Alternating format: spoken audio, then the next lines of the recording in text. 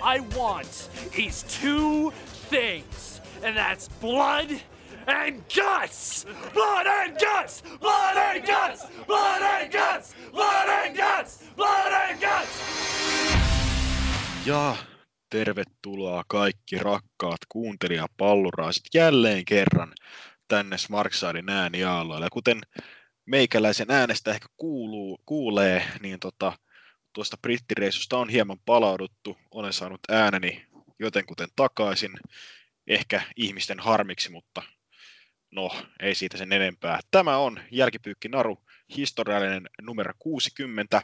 Saatte ihmetellä, että minkä takia Ellinen oli numero 58. No, sehän johtuu siitä, että meillä on kaksi numero 57 numerolla varustettua pyykkinarua, mutta pieniä inhimillisiä virheitä ei voi. Mitkä ne on? Nehän ovat tietysti Ring of Honorin Summer Tavencard sekä RevPron Summer Sizzler, molemmat vuosimallia 2019 tietysti. Mutta tosiaan Jälkipyykkinaruhan on, kuten kaikki varmaan ehkä tietävätkin, niin ohjelma, jossa käsitellään joku hiljattain käyty showpainin tapahtuma enemmän tai vähemmän perusteellisesti. Tällä kertaa kyseessä on, käsittelyvuorossa on All Elite Wrestlingin All Out. Ennen kuin hypätään siihen aiheeseen ja siihen, että ketä täällä on paikalla, niin Smarkside löytää kaikista sosiaalisen median kanavista, keskustelualueet Facebookista, Discordista sekä foorumilta sekä tietysti pääsivusto smarkside.com, missä on mähinä tolkulla. Mutta tämän pitkän, hikisen ja epäselvän intron jälkeen on aika esitellä illan panelistit. Täällä on tietysti allekirjoittanut Semi. Lisäksi meillä on paikalla itse Paltamon pelimies Lauri, Malminkartanon hajonnut Hartikainen LHB Eetu, Pirkanmaan mystinen kadonnut P, Pauli, sekä tietysti Punavuoren sekä Päijät-Hämeen puroresupuutarhuri sekä professori Riku. Mitäs kaikille kuuluu? Kiitos jonkinnäköisessä järjestyksessä. Huhhuh. Oli paha esittely. Mutta mitäs sinne suuntiin kuuluu? Aloitetaan pohjoisesta ja lähdetään siitä alaspäin. Katsotaan, kenellä pettää maantieto ensimmäisenä. No, mitäpä tänne kuuluu?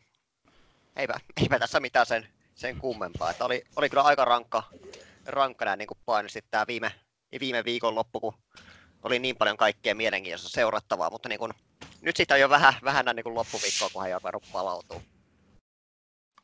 Onnei.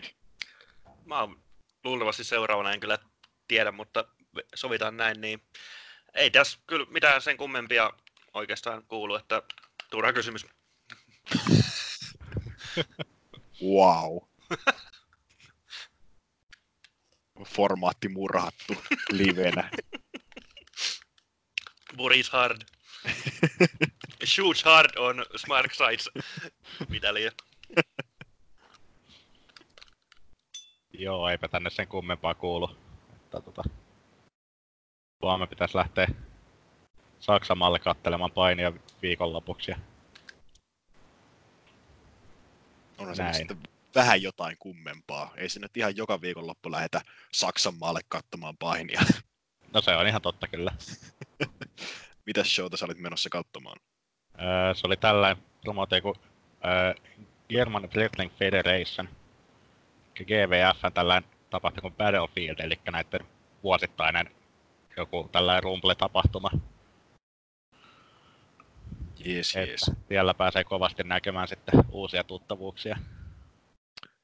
Vähän on varastanut ja tutustunut etukäteen niiden on-demandin kautta, mutta varmasti tulee uuttakin naamaa vastaan.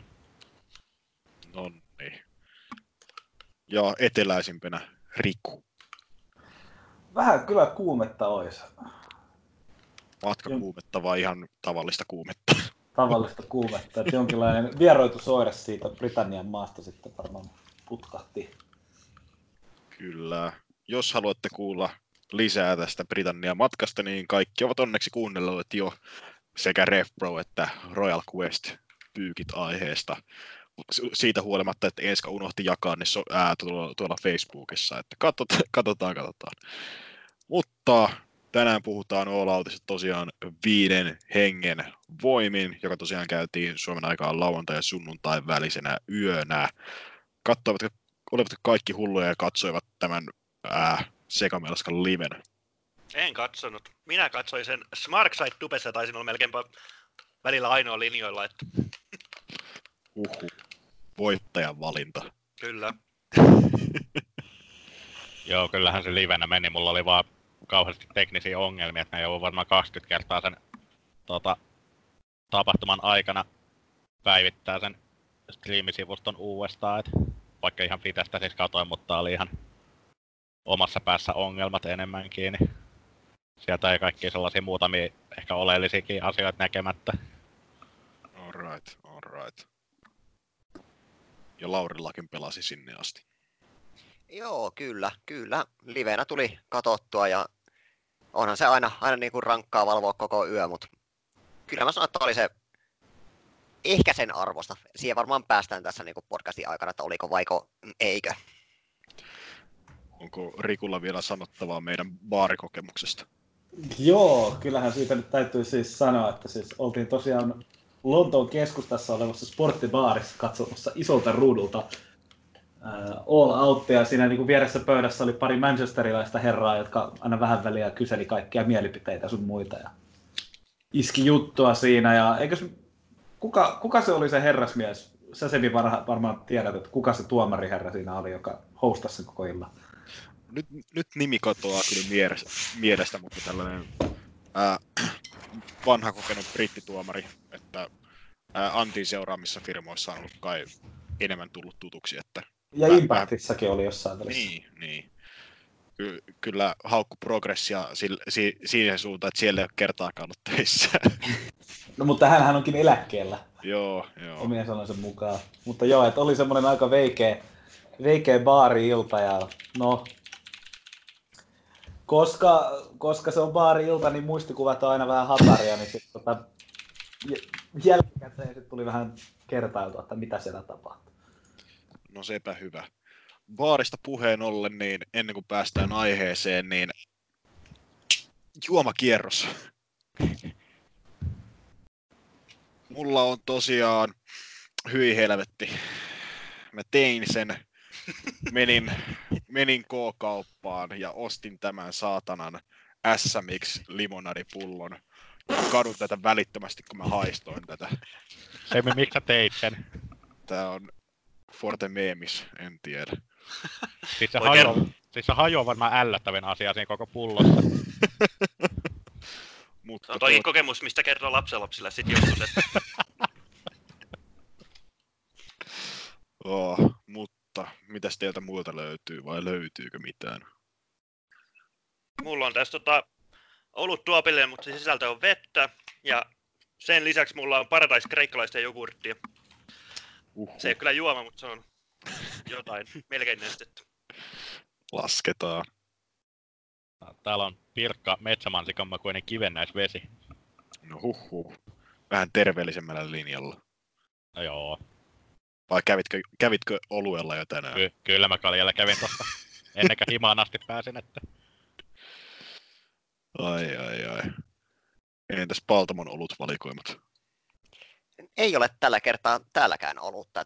Tällä kertaa on ihan kotimaista kivennäisvettä sitruunalla maustettua. No voi hitto.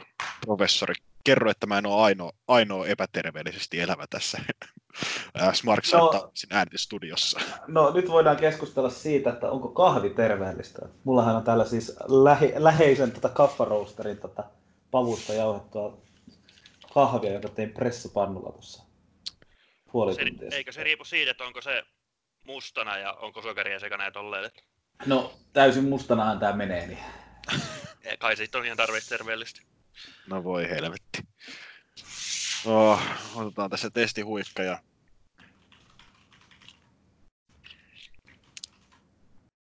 Joo, mennään eteenpäin. You sick fuck! Aivan sairas potti. Tosiaan iltahan avattiin Enska Lehtisen suosikkiottelutyypillä ikinä, elikkäs Casino Battle Royalella, tällä kertaa naisten editionilla. Tosiaan, hetkinen, pitäisikö mun kaivaa Wikipediaa? Ei kun hetkinen, mullahan on hevopitun cage match esillä, elikkäs 21 hengen Battle Royale, jossa porukka tulee 5 seteissä sisään ja 1 sitten jokerina, kuten aina jaksetaan jauhaa joka saatanan podcastissa. Tällä kertaa mukana olivat siis Allie, Awesome Kong, Bea Priestley, Big Swole, Brandy Rhodes, Britt Baker, Fabio Apache, Ivelis, Levo Bates, Mercedes Martinez, Nicholas Savoy, Nyla Rose, ODB, Penelope Ford, Priscilla Kelly, Sadie Gibbs, Shaladra Royale, Shasha McKenzie, Teal Piper ja Tenille Dashwood. Mitäs jäi tästä sekoilusta mieleen? Oli muuten aivan helvetin paska matsi. siis tää on ihan kyllä reippaus mun mielestä AEW:n tähän mennessä huonoin ottelu, mitä ne on niinku järjestänyt. Ja tää on siis ihan vaan, että Enska kuulee tämän tärkeimmän mielipiteen. Niin olen sanonut sanottavani. No, mitä Seetuja? No siis, kyllähän tää heikko oli niinku se edellinenkin, mutta Ei ollut heikko edellinen. Kyllä tää mun mielestä parempi oli. Että vaikka nyt onkin vielä hakemista noissa kaikissa kameroissa sun muuta, mutta kyllä musta vähän tuntui siltä, että se oli niinku opittu kuitenkin edellisestä jotain, vaikka 1001 pottia jäikin kuvaamatta. Mitäs Lauri? No mulle ainakin niin kun, tästä ei jäänyt mieleen Tenille Dashwood, nimittäin mulle tuli ihan täytänä yllätyksenä, että se edes osallistui tähän otteluun. Joo, siis noi kaikki entranset sun muut, siis ainoastaan jokeri saa niinku kunnon niinku huomioon ja kaiken. Niinku sit yhtäkkiä siellä on just kaiken maailman Tenille Dashwoodia ja sun muita niinku kehässä. Hei, meillä on muuten tämmönen. Ja erityisen paljon mua häiritti tässä koko matsissa se, että niinku kaikki niinku ei-AEV-hen signeeratut niin lensi tyylin heti kehästä ulos. Joo, siis mä olin heti kun tää matsi alkoi, mä näin, että Fabio Apache on kehässä, niin mä olin silleen, että jes, nyt tuo AA:sta naisia, kunnon naisia sinne mähiselmään, ja sit se on jossain tyylin parissa miisassa pihalle, ja mä olin silleen, että mitä helvettiä tässä? Ja pitääkö tässä vielä niin nostaa pöydälle se saatana Sadie Gibbs, Bea Priestley sekoilu? Kyllä, ehdottomasti. Eli siis, jos joku on välttynyt uutisilta, niin Priestleyllä ja Gibbsillä on hieman takahuonekränää keskenään, johtuen pienestä twiittisodasta Gibbsin ja Ospreyn välillä ainakin. Eli Osprey on siis Priestleyin miesystävä, joka sitten johti siihen, että tässä kaksikko nousella, eli kevyiset toistensa liikkeitä. Eli oliko Priestley vai Gibbs, joka nousella sen Guerrilla Pressin, millä mä naurahdin kovaa silloin livenä katsoessa. Priestley. En mä silloin tajunnut, että se oli vaan, että ne nousellaa, koska niillä on beefiä. Mä ajattelin, että nousellaa, koska Priestley on erittäin, ei mitenkään erityisen hyvä painija, mutta siis joo. Ja sitten eikö Sadie Gibbs ollut lyönyt vielä Priestleytä takahuoneissa? Näin ainakin huut sanoo. Huhhuh. Kyllä, vaikka Raumalla käyneet ovat kovasti väittäneet, että Gibbs on kyllä olisi täyttä timanttia, niin tällaiset kränät ei ole ehkä se paras tapa, niin kuin, paras kuva tarjottavaksi niin kuin AEW:lle. Joo, ei siis, kyllä tommoista, että niinku, vaikka itsehän rakastan kaikkea takahuonedraamaa, niin toisaalta on se kyllä siis ihan käsittämätöntä amatööritoimintaa tommonen. Joo. Sitten mitä mulle jäi mieleen, niin tuosta alkuosasta muutakin kuin se, että Fabio Apache eliminoitiin ennen kuin se teki mitään, mikä oli vääryys. Kuten myös se, että ei ketään muuta AAA-naisia ei edes tullut sinne, missä on Big Mami perkele. Niin mä tykkäsin tästä Levan Batesin kirjoilla kävelyspotista. Se on niin typerä. Hassua, mutta mä vihasin sitä yli kaiken.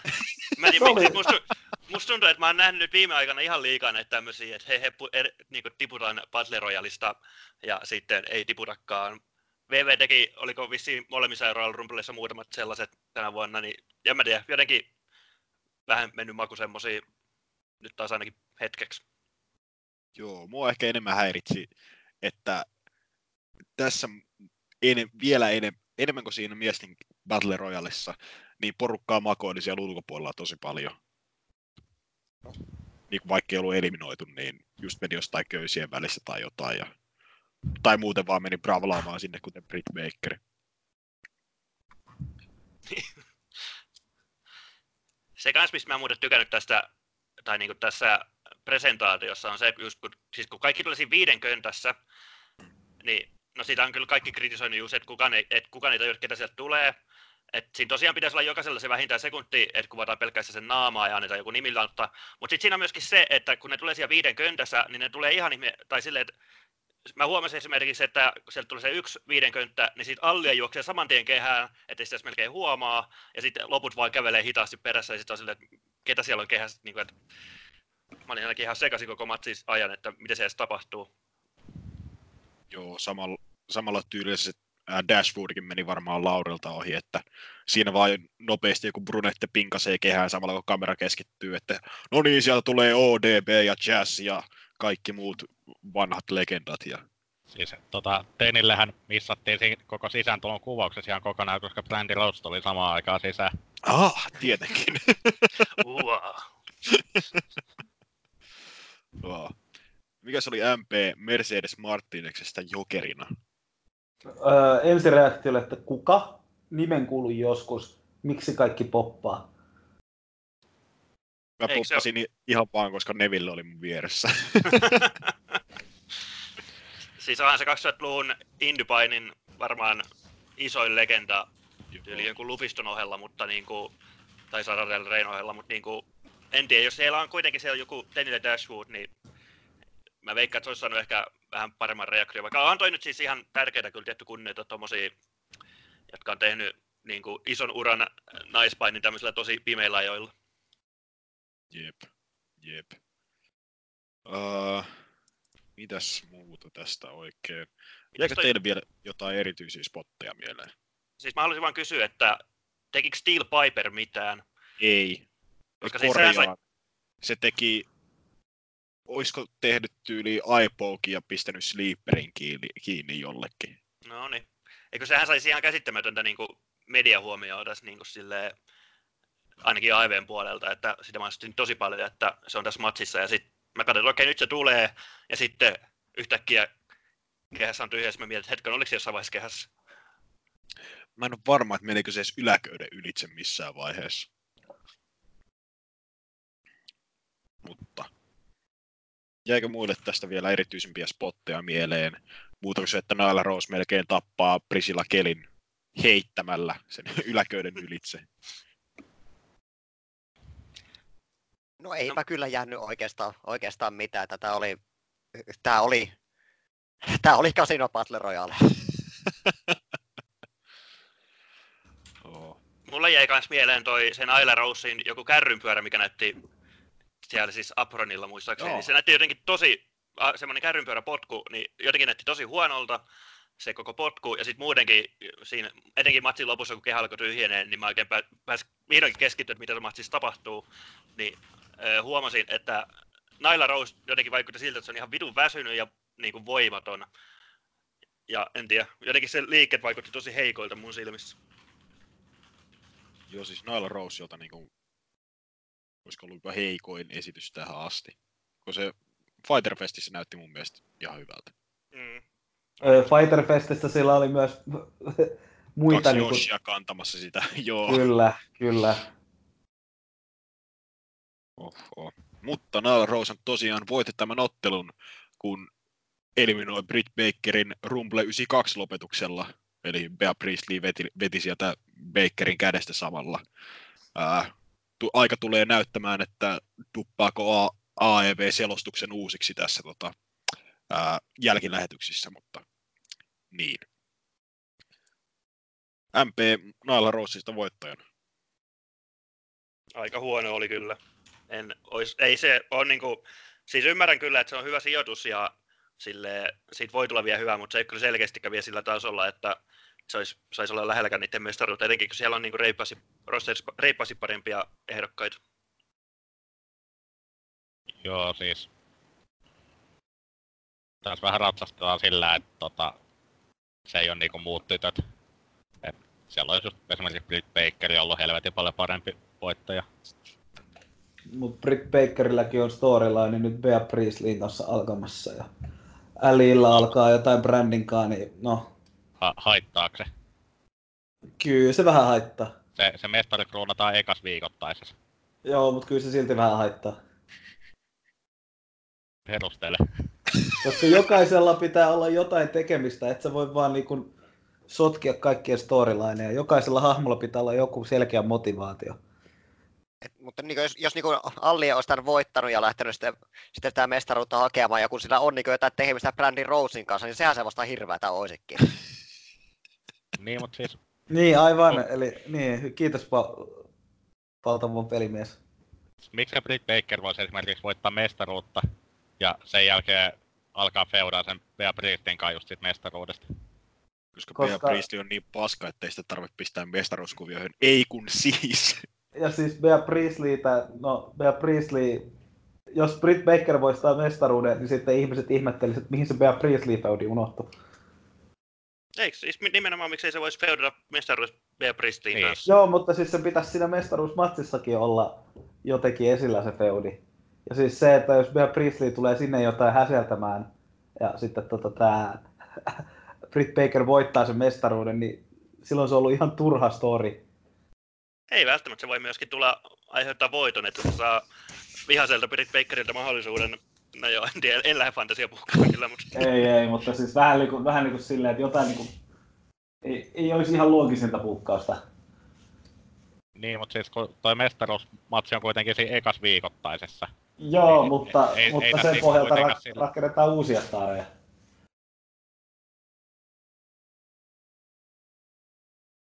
No, mennään eteenpäin. Joo.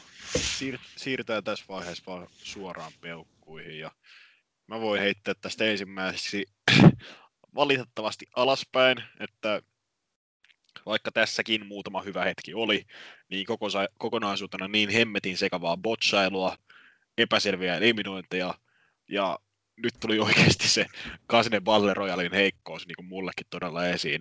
Eli se kaikkien sisääntulo siinä ryppäässä. Helvetti. Peukalo alaspäin. Sitten vaikka Eetu. Juu, alaspäin. Kyllä tästä töitä on tehtävissä, jos tästä haluaa vielä oikeasti hyvän ottelumuodon. Nonni. Riku. Peukalo alaspäin. Tää oli... No, tässä oli onneksi kaikki ne, niin kuin, ne tuotanto-ongelmat, niin kuin, mitä AEVstä välillä löytyy, niin ne niin kuin korostui tässä huomattavasti. Lauri. Alaspäin. En halua nähdä tätä matsimuotoa enää ikinä, ellei tätä sen lähetä mitenkään parantamaan jotenkin. Että tämä on niinku oikeasti kuolleena syntynyt idea. Että niinku varmasti paperilla kuulosti oikein hyvältä, mutta niinku, kun toteutus on ollut kahtena kertana mitä on, niin ehkä olisi parempi vaan unohtaa koko matsimuoto. Ja Pauli. Joo, siis ehdottomasti kyllä menee alaspäin. Siis mä sanoisin, että valtaosa mun alapeukusta johtuu kyllä siis ihan tuotannollista jutuista. Että kyllä siellä monet naiset yritti parastaa, mutta kun ei sit saanut mitään selvää, niin ei sit ole mitään niinku iloa kellekään. Että alaspäin hävetkää. Joo, siis välillä tuosta täytyykin jatkaa, että välillä just tuossa tuntui, että siellä oikeasti koko ajan kun jengi teki asioita niin kuin samanaikaisesti, kun VV:ssä yleisessä Battle Royaleissa siellä niin kuin huomataan, että muut makoilee siellä kehän kulmissa, kun tyyppi saa tavarat sisään. Jep. Seuraavaksi olikin sitten joukkueottelu, jossa Private Party, Isaiah Cassidy ja Mark Quinn kohtasivat Angelikon ja Jack Evansin.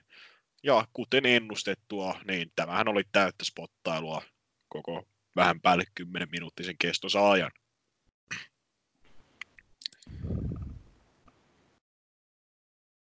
Joo. Kyllä. Olihan se.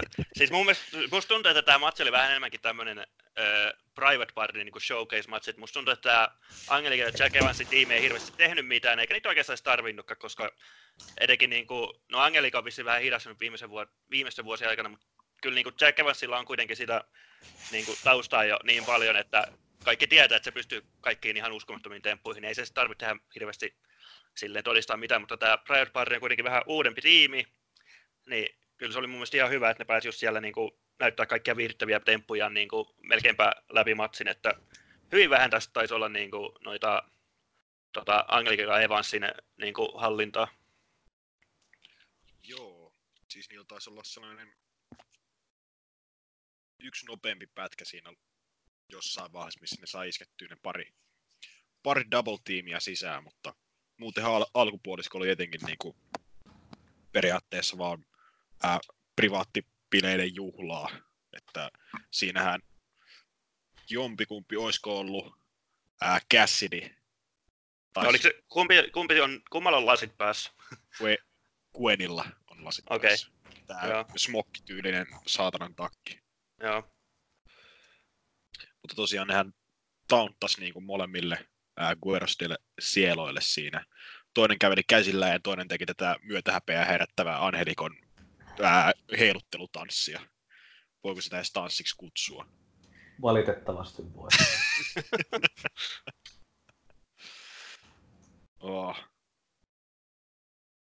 Lauri, MP Evansin ja Angelikon menossa, tai muutakin tästä ottelusta. No mä oletin tämmöistä ottelua, missä nakataan kehäpsykologia uuni ja sitten otellaan semmoinen 1 000 000 kierrevoltin matsi, niin kyllä tää aika lähellä sitä kuvausta oli. Miksi just uuniin? En minä tiedä. En mä kyllä oikeastaan sanoisi, etteikö tässä niinku ihan psykologiaa puuttunut. Et kyllä mun mielestä niinku, siis voltteja oli toki volttien päälle, mutta niinku, mun mielestä kuitenkin matsi eteni ihan loogisesti ja silleen, että sinällään. Joo, ja mistä mä tykkäsin niin loogisesti se, että Evans ja Angeliko työskenteli hiilenä tässä, niin se oikeasti johti johonkin.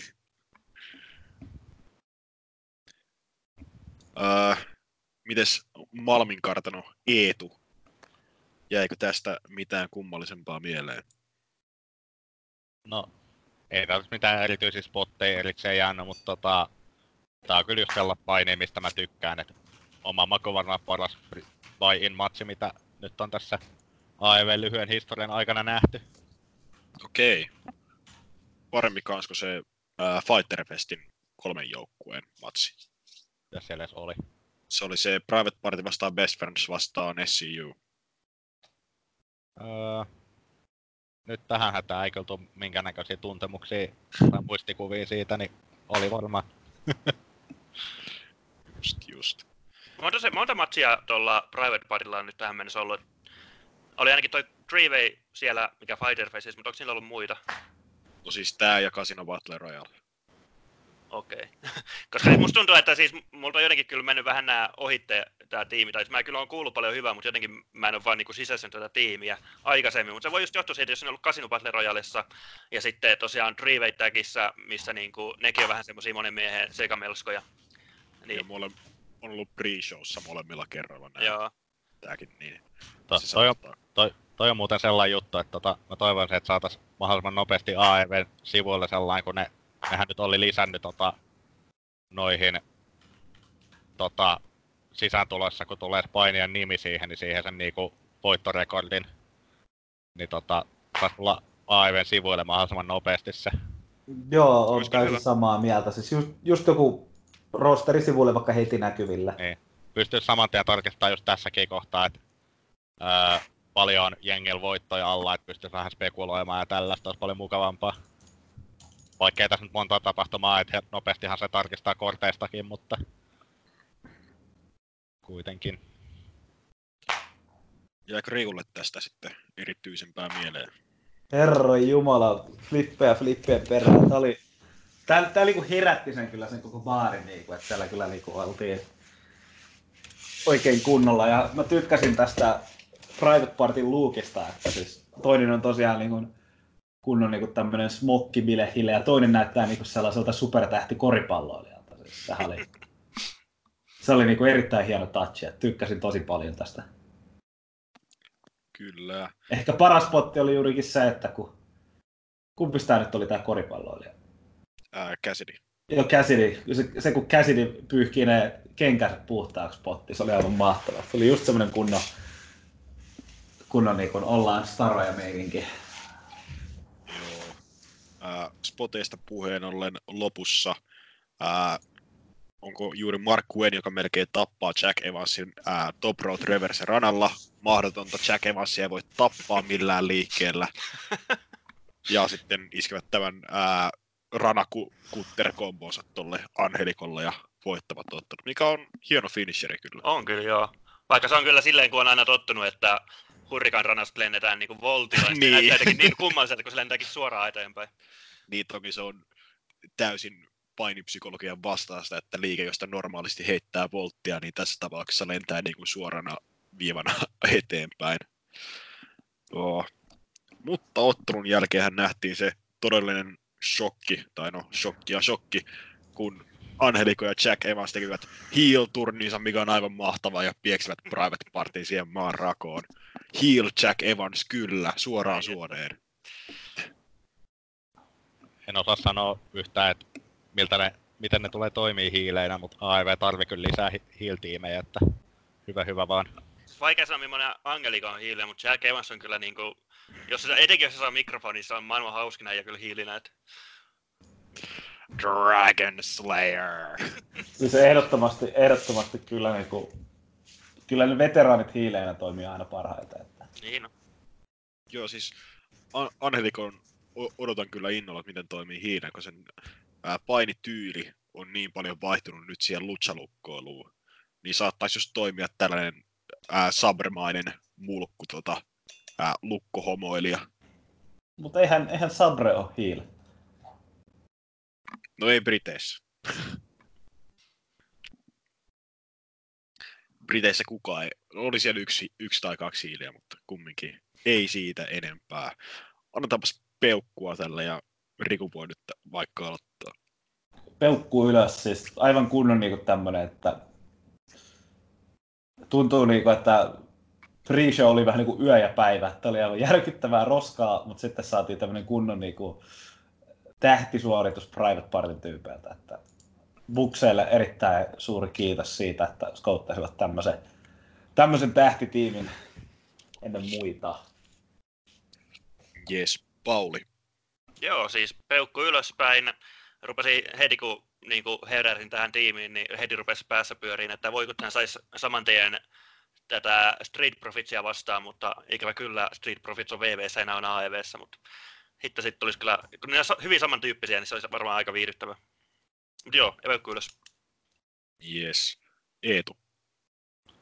Kyllä tälle ylöspäin menee, niin kuin varmaan äskeisestä kommentista voi päätellä. Ja Lauri. Ylöspäin menee, että AEVn joukkuedivari on erinomainen ja Private Party sopii siihen todellakin täydellisesti, että haluan nähdä ehdottomasti lisää näiltä. Ja sitten olen itse periaatteesta alaspäin, niin kuin siis ylöspäin. Hyvä, energinen alakortin tag-matsi. Molemmat Private Party sai näyttää stuntteja niin paljon kuin kerkesivät. Ja heel Evansin tuleminen AEV:hen on pelkkää plussaa. Ennen kuin sitten päästiin itse pääshown puolelle, niin saatiin Lucha Underground vignetti. Mitä vittua? Tää oli hyvä, isoja miehiä lisää AEV:hen, kiitos. Kyllä, tosiaan mystinen iso mies kulkee naisensa kanssa jossain parkkihallissa, jossain katolla. Ja tyyppejä tulee haastamaan sitä. Ja sitten se pistää niitä turpaan kunnon Lucha Underground-tyylillä. Mikä sen parempaa. Tosiaan Wardlow on tyypin nimi. En ole itsekään nähnyt niin kuin painimassa tyyli joku highlight reelin tai muuta. Mutta sekin oli tosiaan, että oli tyyli jossain Road to Double or Nothing -videoissa. Näissä näiden hemmetin AEWn kokoushuoneen tussitaululla oli pistetty, että Wardlow Vignette. Niitä on ollut vaan slow burn, brother. Siinä kun, joo siis tosiaan kun tätä katto, niin mä olin silleen, että mä niinku, en jotenkin tajunnut mitä tapahtui. Mä luulin jonkin aikaa, että joku mainos jollekin tai jotain. Ja sit kun siihen tuli se, mikä Wildebrand oli saapuu, niin sit niinku oli semmoinen olo, että ei hittoa, onko Lucha Underground tehnyt paljon, jos mä jäin ottaa sitä Lucha Undergroundin logoa ja sit sitä ihme just sitä ääntä. Mut sit oli iso pettymys, ettei sitä tullutkaan. Kaikki AEW-vignetit vois olla tällä tyylillä. Niin voisikin. Tosiaan isosta miehestä on kyse ja katsotaan mihin sitten pystyy kehässä, kun joskus debyyttinsä tekee. Joo, täydessä maailmassahan toi olisi ollut Killer Cross, mutta ikävä kyllä se on niinku vielä kiinni Impactissa. No, katsotaan mitä Crossille vielä tapahtuu. Siis hetken, kuulinko mä oikein, että Lauri sanoi, että ikävä kyllä joku on Impactissa? AEW tarvitsee isoja hiilejä ja Cross haluaa siltä pois, niin miksei se voi olla onnellinen? No joo, siis joo. Ei tässä bisneksessä kukaan saa olla onnellinen. Pääshowan startattiin jälleen kerran Amerikan kansallislaululla. Voi ei. Kävin vessassa siihen aikaan. Tämä ei ollut yhtä paha katastrofi kuin se edellinen Double or Nothingin trio, mikä kuulosti just siltä, että kissaa kidutetaan. Tässä oli joku muu kuoro. No, se ei ollut yllätys kyllä tämän show niin kuin eläinräkkäys. Huomioiden, että... Parumtsi. Eläimistä puheen ollen, ei kun Luchasaurus ei ole kyllä, aivan sama. Lisko kuin lisko. Lisko kuin lisko. SCU vastaan Jurassic Express, Luchasaurus Jungle Boy ja Marko Stunt. Ihan ensimmäiseksi Luchasauruksen sisääntulo. Markkasin ihan vitusti sille kameran tärinälle. Se oli kyllä niin huonosti tehty efekti, että se oli vaan mahtava. Ai. Eetu, miten Marko Stunt sopii Jungle Boyn ja Luchasauruksen rinnalle? No siis, onhan se tavallaan aika symppis, mutta parempi se olisi ilman sitä, että ei se nyt tässäkään matsista ole ihan hirveästi mitään tehdä. Joo, Stunt jäi munkin mielessä tässä selkeästi aika vähälle, että se oli jossain yhdessä double team jutussa tai triple team jutussa mukana ja teki yhden suicide dive ja vittu flossas. Siinä kaikki. Se on kyllä hauskaa, että tämä literal child Marko Stunt niin tosiaan flossaa kuin jostain suoraan Fortniteista, niin en mä tiedä, siinä kohtaa melkeinpä markauttaisin sille, kun se oli just semmoinen, että mitä oikeasti joku 11-vuotias tekisi siellä varmaan. Siis Marko Stunt voisi toimia sen veljensäkaan vähän niinku jonkun sortin jobberitiiminä siellä silleen, että nekin tekisi ihan sairaata spotteja. Mutta ei se kyllä tässä kokoonpanossa toimi. Joo, siis tämän matsin niinku isoin niinku sellainen outous itselle oli se, että Marko Stunt ei ollut se babyfacein perillä, vaan se oli Jungle Boy. Olisi luullut, että SCU pääsee heittelemään tätä kirjaimellista lasta ympäriinsä. Mites Lauren maistui tämä trios-avaus? Tämä oli kyllä minun mielestä ihan kiva matsi, mutta niinku tosiaan en tiedä. Markus Stunt on vähän niin kuin oudossa asemassa AEW:ssä ja niin on satako moni muukin, mitkä on niin kuin ollut mukana mähisemässä tuolla niin kuin GCVn puolella, niin mä en oikein tiedä, mitä niillä pitäisi tehdä, että toki niin kuin Stunt on niin pieni, että se sopii ihan mihin vaan mutta niin kuin... Kirjaimellisesti. Niin. Mut niin kuin en jotenkin niin kuin... Se jotenkin niin kuin tähän niin kuin jurakausiteemaan jotenkin sovi niin kuin tämmönen niin kuin nykyajan nuori, että ellei se sitten ole joku aikamatkustaja, joka niin kuin selittäisi tietenkin kaiken, mutta niin kuin ainakaan vielä ei ole siitä kerrottu, että se olisi niin kuin semmoinen. Niin siis, jos toi kuvio menisi silleen, että se olisi niinku ihan full joku sellainen, että Tarzan ja dinosaurus kohtaa tällaisen nykyajan pikkupojan, niin että se olisi alusta asti rakennettu silleen, niin sit se toimisi. No, periaatteessa kyllähän sitä yritti, mutta kun kaikki eivät katso näitä Being the Eliteä, niin jää taas tämmöiset hommat näkemättä. Joka on vääryys. Koska ne on ihan vitun hyviä videoita. No joo. Haluuks Pauli sanoa jotain? No siis, mitä mä just luin, että oli joku hauska vertaus tästä, että hyvä komedia on sitä, kun jollain on hassu hattu, mutta se ei taju sitä. Niin Being the Elite on sitä, että Kenny Omega kertoo Young Bucksille 20 minuuttia sitä, kuin hieno hattu sillä on. Sen takia katsotaan ne Road to All Outit, mitkä on oikeasti. Ne on ollut hyviä kyllä. Joita ei kuulemma tarvitse katsoa. Oliko tää Enskan mielipide? Ei. Kenen tää oli? No mä voisin sanoa, että mä kuulin tän Lontoon metrossa ja mä järkytyin. Niin. Alfred, se paskiainen. Siis toi on niinku ihan idioottimainen väite, tai yleensäkin se, että jättää kattamatta ja sit kritisoi sitä, kun kuvioita ei rakenneta mitenkään. Tällä hetkellä, kun ei oo sit viikoittaista, toi on nimenomaan se viikoittainen, mitä pitäisi katsoa, että tietää, miten ne kuviot on rakentunut. No ongelma vaan on siinä, että siis edelleen ihmiset näkee kuitenkin YouTuben ns. Toissijaisena tämmöisenä niin kuin kontenttina. Että painimaailmassa ei ole ehkä totuttu vielä tähän, että YouTube voi olla pääasiallinen tuote. Ja on myös sitä mieltä, että tosiaan, siis hyvä vaan, että YouTubessa on kamaa, mutta siis se sama juttu pitäisi kuitenkin saada silleen tuotua esille näiden tapahtumien aikana, koska ei ne nyt voi odottaa, että jokainen katsoo kaiken mahdollisen, niin jos niillä on jotain tämmöistä, mitä tarvitsee selittää, niin se pitääkin myöskin muistaa selittää niin kuin idioottimaisesti kaikille. Ongelmaksi vaan muodostuu se, että siis näilläkin showilla on rajattu aika. Niin on jo totta. Sen takia siellä on tietty ne selostajat, jotka voi huudella niitä catchphraseja. Että... ja JR, joka voi kysellä, että missä se on. Niin, siellä on JR, joka voi kysyä, että miksi vitussa Marcos Suns on näiden kanssa, niin sit siellähän voi Golden Boy ja Excalibur selittää onnessa. Eikö se olisi niinku sopiva tuohon dynamiikkaan, kun JR on muutenkin niin pihalla? Uikka. Mitäs olitte MP Luchasauruksen hot tagista? No kyllähän se nyt on aina mahtava ja siis hirveä yleisösuosikki. Se on aina kaunista, kun iso mies tekee hienoja temppuja. Tai iso dinosaurus.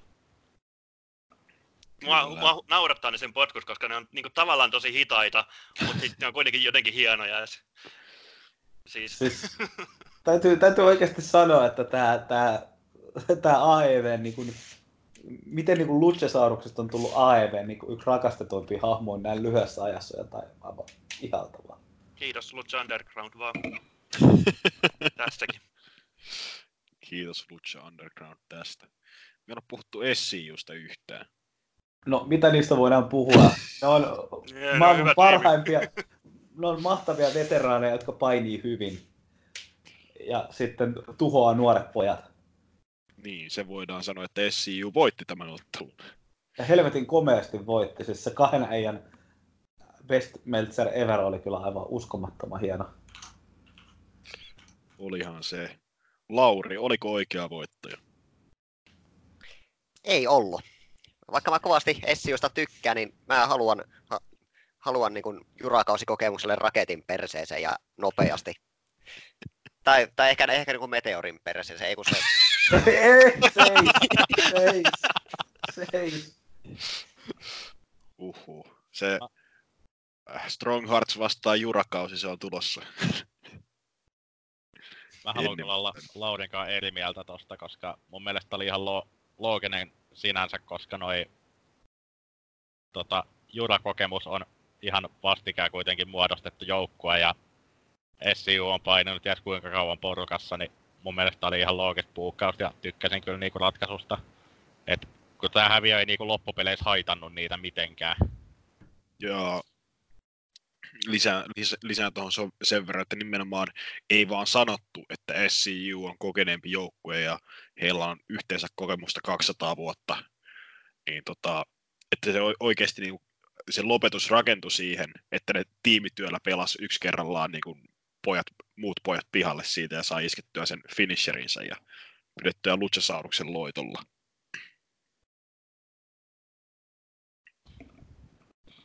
Ja sitten tässä on myöskin muuten mahdollisuus kanssa sitten tietty selittää, että jos haluaa, että Marcos Tunto heikoin lenkki, sen takia hävisi, bla bla, en tiedä oliko sen takia, mutta niin kuin voi selittää näin. Niin jos siitä haluaa Marcos Tuntista eroon, niin sehän olisi tuollainen hyvä kipinä siihenkin tässä valmiina. Oi kyllä, Luchasaurus syö Marcos Tuntia kääntyy hiiliksi. Ei kun ei. Oi. Mitä tässä podcastissa tapahtuu? Ihan Mä dissaan Impactia, Semi haluaa hajottaa joukkueita. Mä haukun Casino Battle Royalea. Anteeksi, mulla on yksi räntti pyörinyt päässä koko päivän, niin ehkä mä oon jotenkin tavallista enemmän ulapalla, mutta no. Mikä rätti on kyseessä? En tiedä. Siberia. Se pyörii aina päässä. Mutta jospa siirryttäisiin peukkuihin tässä vaiheessa. Heitään vaikka Paulille siitä ensin. No minähän annan tälle kyllä peukun ylöspäin. Tämä oli aika hauska matsi ja mun siis suosikin hetkimatsissa oli itse asiassa se näiden 3 Tornado toi DDT, se just se, minkä varmaan oli se ainoa Marcos Tuntin liikakko matsissa, mutta tosiaan se DDT, missä sitten pyöritettiin. Niin joo, peukku ylös. Yes. Lauri. Ylöspäin. Lisää tämmöstä. Luchasaurus on maailman paras painija, melkein ainakin. Mä voisin iskeä tähän väliin kanssa. Ylöspäin. Ei siinä erittäin toimiva varsinainen opener illalle, jossa molemmat joukkueet sai näyttää hyvältä, vaikkei Stunt hirveästi asioita tehnytkään. Riku. Ylös. Tää oli just hyvää paskaa. Ja sitten Eetu. Joo, ehdottomasti ylöspäin. AEW on kyllä loistanut näissä tapahtumien openereissa aika hyvin, että jokaisessa tapahtumassa on ollut nyt tosi kova openeri. Kyllä. Ja sellainen, että saanut niinku yleisön myös kotisohvilla, niin ainakin täällä päässä niin lämpöiseksi ja ottamaan innolla, mitä seuraavaksi on edessä.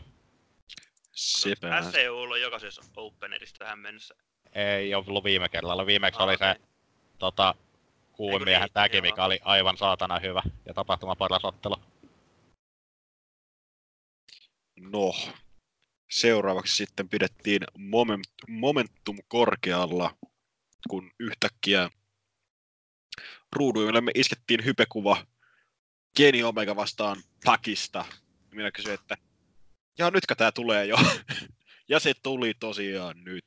Omega vastaan Pac. Ottelu, mikä piti tapahtua, sitten ei pitänytkään tapahtua, ja sitten taas tapahtuu. Muutaman mutkan jälkeen tässä ollaan unelmaottelussa Bastard vastaan. Mikäs? Cleaner. Juu, mennään sillä. Mitäs tästä?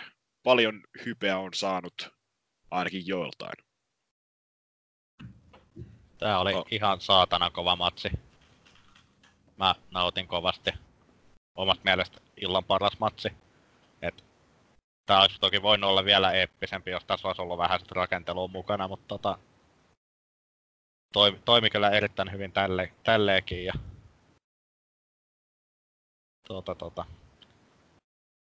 ihmettelin kyllä alkuun vähän, että mikä helvetti tää paikka kortis on, mutta tää oli loppupeleissä mun mielestä ihan hyvä paikka tälleen, että kaikki tällaiset isot matsit ei ollut siellä ihan lopussa luomassa sitä entistä kovempaa ähkyä. Joo, ihan fiksulla paikkaa ja vielä joku tuossa heitti teoriankin aiemmin netissä, että tätä olisi laitettu tuohon niin alempaa korttiin senkin takia, että tätä ei oltu ehditty rakentaa niin paljon. Koska siis tää on mitä niin viikko ehkä niin ennen tapahtumaa tämä matsi lyötiin kasaan, niin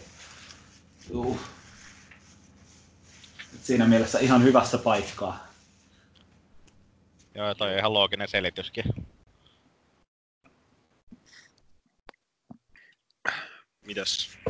Mitäs Laurille maistui Päkin ensimmäinen jenkkikeikka sitten Ensolle joppaamisen? No, kyllähän tämä maistuu, että videopelaaja vastaan vihainen menninkäinen, niin kyllähän ne sai yllättävän hyvän niin kuin ottelun tuolla aikaiseksi, että niin kuin, tykkäsin erityisen paljon tämän matsin lopetuksesta, että niin kuin se sai Päkin näyttämään oikeasti niin kuin erittäin uhkaavalta ja niin kuin jopa väittäisin, että se on hyvä vauhtia sitten menossa niin kuin kohti niin kuin mestaruuskuvioita tulevaisuudessa. Kyllä. Muuten tästä matsista, niin mitäköhän vittua mä olen sanomassa? Ilmeisesti toi SMX alkaa sulattaa mun päät. Älkää juoko tätä, tää on terveydelle vaarallista. Niin, siis tää Omegan niin kuin ylimielisyys siinä alussa, mikä alkoi sitten nopeasti kostautumaan. Ja sitten nämä myös niin kuin Päkin atleettiset temput jäi mieleen se, kun Omega tekee tämän hyppäävän bulldog-jutun, josta Päk vaan flippaa takaisin jaloilleen, koska ei se vittu tiedä, ei se ole koskaan löytänyt sanakirjasta sanaa painovoima. Mutta toisaalta sen jalat löysi barrikadin sitten sen moonsaultissa, mikä oli musta. Se oli ihan hirveä spotti, kun se tekee moonsaultin sinne hemmetin barrikadiin taas. Eikö ne muista, että TKO Ryan mursi omat jalkansa ihan samalla tempulla? No kukaan ei muista, kuka on TKO Ryan, niin ei siinä sen väliä. Muutenkin siis niinku alusta loppuun niinku solju tosi hyvin eteenpäin. Yksi botchi siinä loppupuolella tämän Päkin reverse radan kanssa, mutta eipä sekään hirveämmin paljon hommaa hidastanut. Vitusti V-triggereitä, vitusti Päkin hienoja temppuja ja deadlift German aina plussaa. Kunnes sitten jo tosiaan tuli Laurin viittaus, että Päkin voitto luovutuksella, eli tällainen Omega yritti saada One Winged Angelia, mutta Päk luikerteli siinä suoraan Rings of Saturniin tai Brutalizeriin, ja Omega sitten nukahti siihen. Oliko Pauli oikea ratkaisu? Omegan tappio jälleen? Joo, no siis kyllähän tää oli ihan, siis Päk on mun mielestä paljon kiinnostavampi kuin Kenny Omega, missä mä en nyt ole ihan hirveästi missään olisi välittänytkään. Mutta siis, jos siellä on ilmeisesti ainakin hirveästi jengi on sanonut, kuinka Kenny Omegalla on nyt joku tämmönen tappioputki menossaan, kun se on hävinnyt huikeat puolet matseistaan. Niin on se siis ihan, kyllä siis, voisin sanoa, että se on kyllä siis ihan hyvä tarina jopa Kenny Omegalle, voi jopa tehdä siitä semmoinen, mitä mä itsekin jaksaisin katsoa. Kun taas tämmönen, mikä tämmönen hikisten smarkkien unelmapoika, niin se ei taas mulle ollut oikein mikään tämmönen kiinnostava kimmikki missään välissä.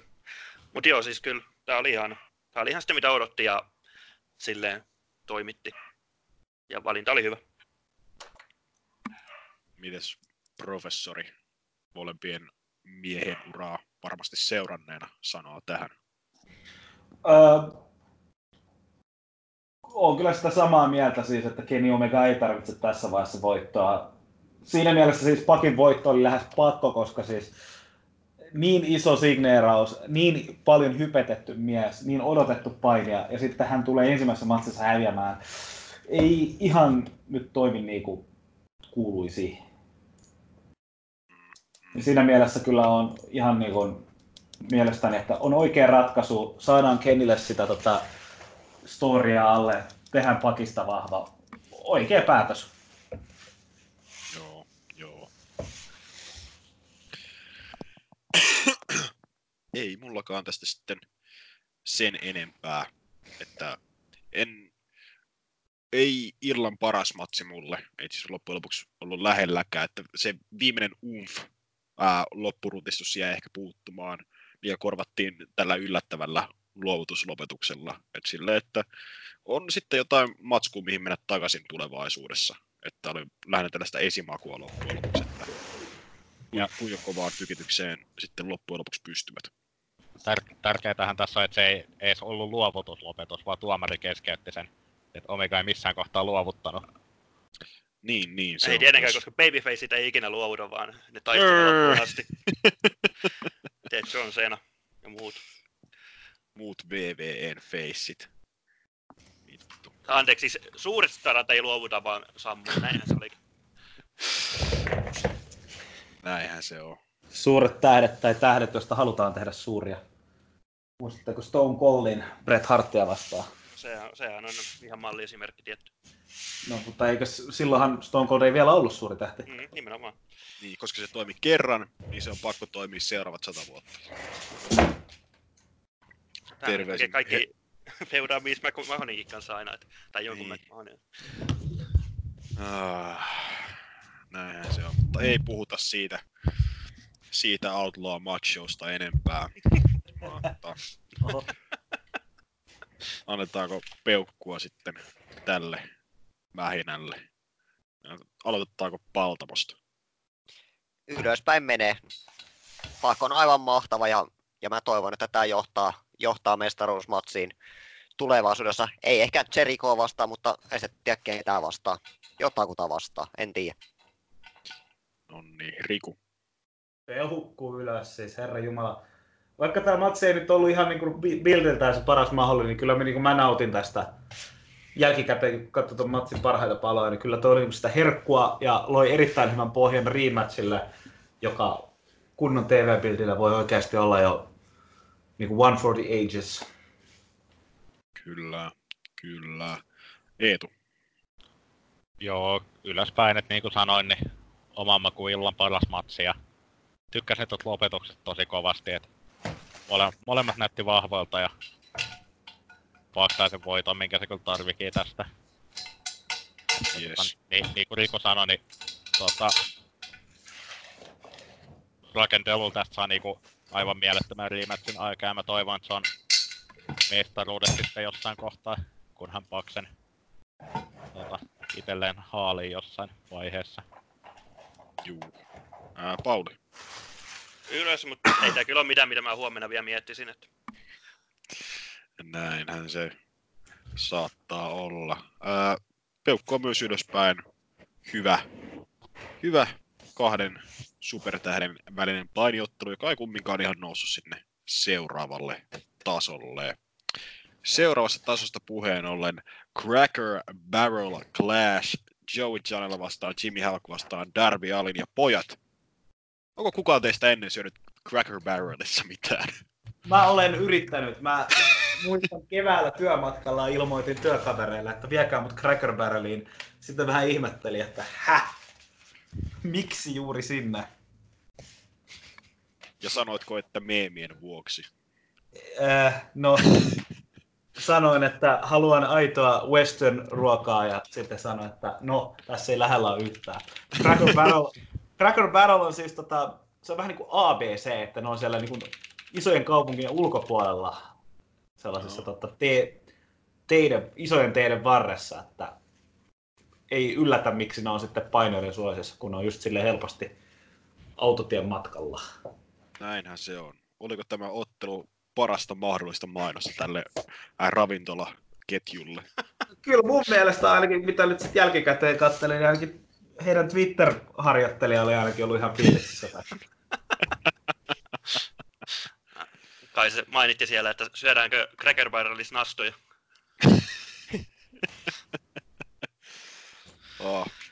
Lauri, Paltamon GCV-mähinöihin perehtynyt mies. Miltäs tämä maistui muuta kuin nastoilta? No tämä oli aika hurja ottelu ja oli tässä niin kuin tämmöistä hyvinkin, sanotaanko, Janelalle tyypillistä meininkiä, että hetkinen, kuka näistä nyt käytti tennismailaa aseella, mikä oli mun mielestä aivan mainio. Janelahan sen kaivoi esiin ja sitten melkein oksensi. Niin, kuka ei käyttänyt sitä, Janela vaan kaivoi sen esiin ja näytti erittäin kuvottuneelta. Aivan, että niin kun, se oli niin kun hieno tämmönen yksityiskohta ja muutenkin niin kun, No välillä meni kyllä nämä niin spotit mun makuun ehkä vähän yli. Esimerkiksi justiin tuon nastojen syöminen, mikä nyt on ehkä se kaikista isoin, ja sitten niin kuin osa näytti niin kuin vähän liian pahoilta, että laskeroittiin aika ikävästi päälle ja tämmöistä. Niin. Mutta näin niin kuin muuten niin kuin erittäin tämmöinen niin kuin väkivaltainen ja hurja matsi, ja mielenkiinnolla odotan, että onko niin kuin tämä se niin kuin näiden niin kuin matsien huipputaso, että niin kuin, että onko niin kuin, nyt katoo ajatus. No kumminkin, ymmärrätte varmaan mitä mä ajan takaa. En mä nyt sanoisi, että tässä oli yhtään enemmän päällepudotuksia kuin edellisessä ottelussa tai sitten tikapuuottelussa myöhemmin.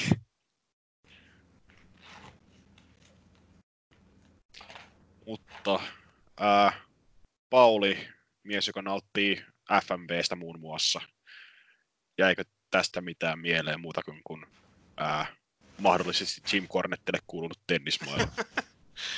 Joo, no siis musta on ehkä vähän ikävää, mutta mun mielestä toi tennismailla-spotti oli ehkä niinku koko matsin paras spotti, että se oli siinä ihan hauska, mutta en mä tiedä.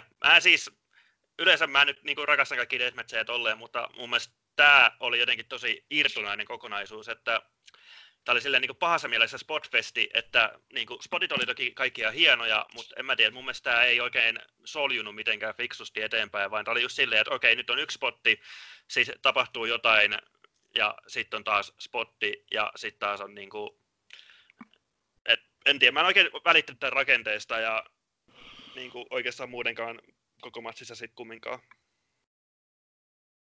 No, minä puolestaan vittu rakastin tätä. En tiedä siis tätä 5 tunnin välikuolemaa kokeessa siellä baarissa. Ja niin, tää oli sellainen, mikä oikeasti herätti täysillä. Sai niinku hemmetti tuntemaan jotain, pelkäämään ja nauramaan samaan aikaan, mikä oli aivan mahtavaa. Ja niinku, etenkin vihdoin pääsi näkemään AEV:ssä, että niinku Jimmy Havoc tekee vittu edes jotain. Oli sitten vittu itsensä ampuminen nitojalla tai niinku, nastojen syöminen tai kaikki muut kivat sluntit, mitä se teki, niin aivan mahtavaa settiä. Oliko Rikulla minkälaisia fiiliksiä baarista? Siis aivan mieletön matsa. Siis ehkä tätä fiilistä huipesi myös sekin, että Jimmy Havocilla oli kotiyleisö siinä meidän selän takana mölisemässä, mutta herra jestas oikeasti, siis tässä sai kaikki, siis oikeastaan niin mikään näistä spoteista ei ollut mikään uusi juttu, kun siis periaatteessa tämä oli niin greatest hits näille kaikille miehille, että kaikki mitä on niin Indöissä nähty, niin tehtiin tuolla. Oli sitä paperileikkauksia ja niittipyssää ja Janelan tuoliflippiä. Mun mielestä se hemmetin tuolimaankin flippi oli, se oli mahtava. Ne teki sen, Havok ja Janela teki sen ekassa keskinäisessä ottelussa pari vuotta sitten, kun Progress tuli ekan kerran New Yorkiin, niin mä muistan sen sieltä. Silloin se tuoli meni kyllä rikki, mutta siis. No, mutta tässä se onnistui, mutta siis aivan mahtavia spotteja. Siis kyllä oli mulle ehkä jopa illan paras matse, että just kaikkea kunnon mähinää, kunnon settiä ja jokainen pääsi loistamaan. Ja tärkeintä oli se, että Jimmy Havoc voitti, että Jimmy Havoc on nyt niinku varteenotettava ukko. Että tää oli tavallaan niinku Jimmy Havocin niinku tämmönen debyyttimatsi niin sanotusti. Joo. Olemme antaneet yhden miehen olla hiljaa. Eetu! Kerropa sämpeet tästä. No siis, niin kuin mä oon varmaan Discordin puolella sen hyvin selväksi tehnyt, niin mä en ole todellakaan mikään deathmatchien fani. Ja mä en halua, että painia kattoessa mulla tulee epämukava fiilis, niin mä en tykännyt yhtään näistä nastoja suuhun tai paperilla sormien välispoteista. Niin en mä kyllä nauttinut tästä matsista sinänsä. Et ihan hauskaa mähinää, mutta ei oo mun palakakku. Muita hauskoja spotteja noiden paperiviltojen lisäksi, niin Janela ja Alli vetää hienon Sunset Bombin pöydästä läpi. Allin tekee nopean coffin dropin Havokille pöydästä läpi. Iskee hevon vitun Cracker Barrelille. tekee Cracker Barrelin kanssa ton vitun coffin dropin suoraan teräsportaisiin. Havoku tosiaan voittaa siellä Rainmakerilla Cracker Barrelin läpi sekä illan ehkä suurin mitä vittua spotti Janella tekemässä PCO Moonsaultin ei kenellekään ulkopuolella. Joo, se oli kyllä niinku se spotti, missä mä niinku olin, että mitä helvettiä niinku, miksi tämä spotti tapahtui. Joo, se oli mullekin vähän, että mitä ihmettä, mutta puhutaan sitä, hei se Darbin se coffin drop teräsportaille, siitä on ihmiset keskustellut ja mä voisin sanoa, että loppujen lopuksi se oli aika turvallinen spotti, koska se tynnyri pehmeästä laskuu aika paljon. Siis mun mielestä tässä ei ollut mitään niin vaarallista spottia, joka pari siinä tikapuumatsissa on ollut pari pahinta stunttia. Tai sitten tässä G-Raverin spotti Hylkap Staffetista. Voidaanko unohtaa se? Hyi helvetti. Ei voida. Se oli pakko nostaa esille. Sitä ei tarvitse kuvailla viattomien kuuntelijapalluroiden korvien pelastukseksi. Mutta oliko muilla tuosta nimenomaan siitä porraspotista jotain sanottavaa? Niin, no siis se näyttikö silleen alkuun tosi pahalta ja oli se vähän sellainen, että mikä vitun takia sä teet tolleen. Mutta kyllä se sit, kun siitä on muutamia gifejä nähnyt niinku jälkikäteen, niin kyllä se niinku loppupeleissä oli just aika turvallinen, mitä toi Riku sanoi. Se vaan näytti siinä hetkessä, kun sitä katsoi, että siinä esimerkiksi se All-Inin pää retkahti tosi pahan näköisesti, mutta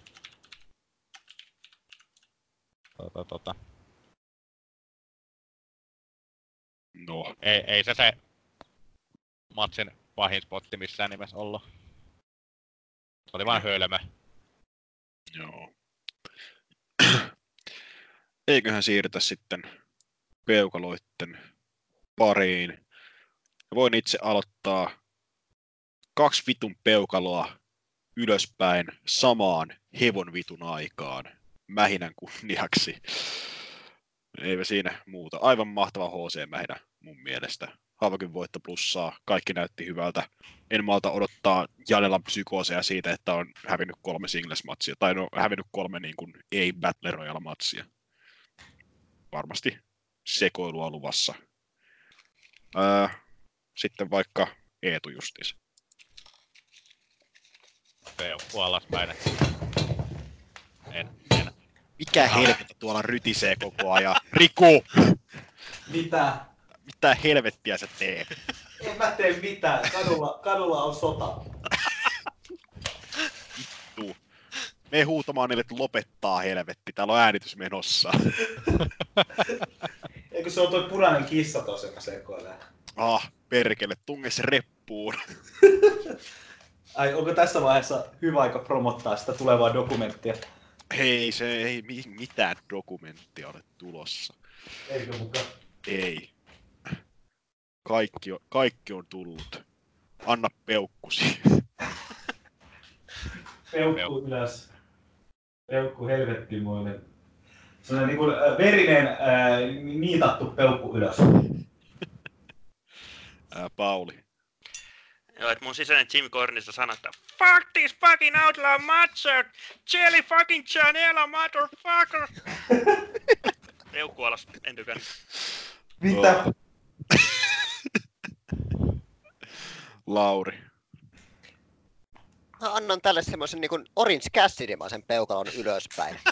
Siis suomeksi sanottuna littipeukku. Kyllä. Että niinkun, joo. Ei ollut välttämättä ihan minun ottelu, mutta kyllä mä niinkun nautin tämmöistä niinku kunnon sekoilusta. No niin. Littipeukuista puheen ollen. Pelissä ensimmäisen kierroksen by AEW:n joukkuemestaruusturnauksessa Best Friends Chuck Taylor ja Trent kysymysmerkki kohtasivat SSB Dark Order Who Are Ya kaksikon Evil Unon sekä Stu Graysonin. Ja minun pitää heti ensimmäisenä valitettavasti sanoa, että niin paljon kuin mä rakastankin näitä molempia joukkueita, niin tää oli mulle illan niin kuin, pääkortin heikoin ottelu. Ei huono, mutta ei siis niin kuin noussut mitenkään erityiseksi. Iso osa syy sille, että yleisö päätti kokea sen saman välikuoleman, mitä mä podin. Siis mä itse muistan tässä koko matsista tasan 2 hetkeä. Toinen on halausspotti ja toinen on niinku tää jälkimatsin tapahtumat. Mä itse matsista muistan niinku niiden lisäksi mitään, että hyvä kun muistat kumpi voitti. Tai sen ei edes muistanut, vaan piti katsoa nyt Gate-matchista, mutta siis... Onko muilla jotain tarkempia muistikuvia sitten? Ai tässä oli tämmönenkin ottelu. Tää on mennyt aivan ohi multa. Niin tuossa livenä katsoo, että tämmönen on ollut. Mitähän liian tapahtunut? Tässä niin nyt kun katsoo tätä matsia, niin voisi kaikki varmaan sen, että huaria tälle matsille. Muistaako Eetu sentään tämän ottelun olemassaolon? Kyllä mä olemassaolon muistan, mutta ainut spotti, mitä mä muistan, on se Dark Orderin ihan vitun nätti finisseri. Joo, Fatality on aivan helvetin nätti liike. Se on varmaan mun suosikki tag team finisseri, mitä löytyy. Siis mä voisin sanoa, että se on oikeesti ihan helvetinmoinen sääli, koska oikeesti Dark Order, tai siis heidän aiempi tunnettu nimensä toi Super Smash Bros. Oli aivan mielettömän kova joukkue aikanaan. Ja Bucksit varmasti niinku haluais, että niinku Dark Order menestyisi, mutta jotenkin niinku, nyt ei jotenkin vaan mikään klikkaa. Että niinku, tuntuu, että yleisö on edelleen hiljaa. Että nyt ne on ehkä pikkasen ruvennut jo lämpiämään niillä, mutta vielä pitäisi odottaa. Joo. Harmi on sinänsä. Siis siinä on ehkä vähän se juttu, että kyllä niiden juttu tuntuu nyt olevan ne minionit, mitkä niillä on mukana. Mutta mulla ei ole ainakaan niinku mitään hajua tuossa, eli jotain taustatarinaa tai vastaavaa, kun niitä ei ole selitetty yhtään millään tavalla. Se on kyllä totta. Ehkä niinku toivoisi jotain selitystä pian. Kun siis tällä hetkellä se joukkue on Viikinki ja Maskipää, jolla on pikkupoikia mukana. Tai no, pikkupoikia. Pikkupoikia oli väärä sana, mutta siis ymmärrätte varmaan mitä tarkoitan. Joo, en tiedä minkälaisten pikkupoikien kanssa sä oot yleensä tekemisissä. Tässä olisi hyvä väli Jinglelle. Siis tieteellinen termihän niille on tietenkin vangit. Et käydään nyt ihan oikeita termiä kuitenkin. Onkohan nää vankimiespalvelusta hankittuja?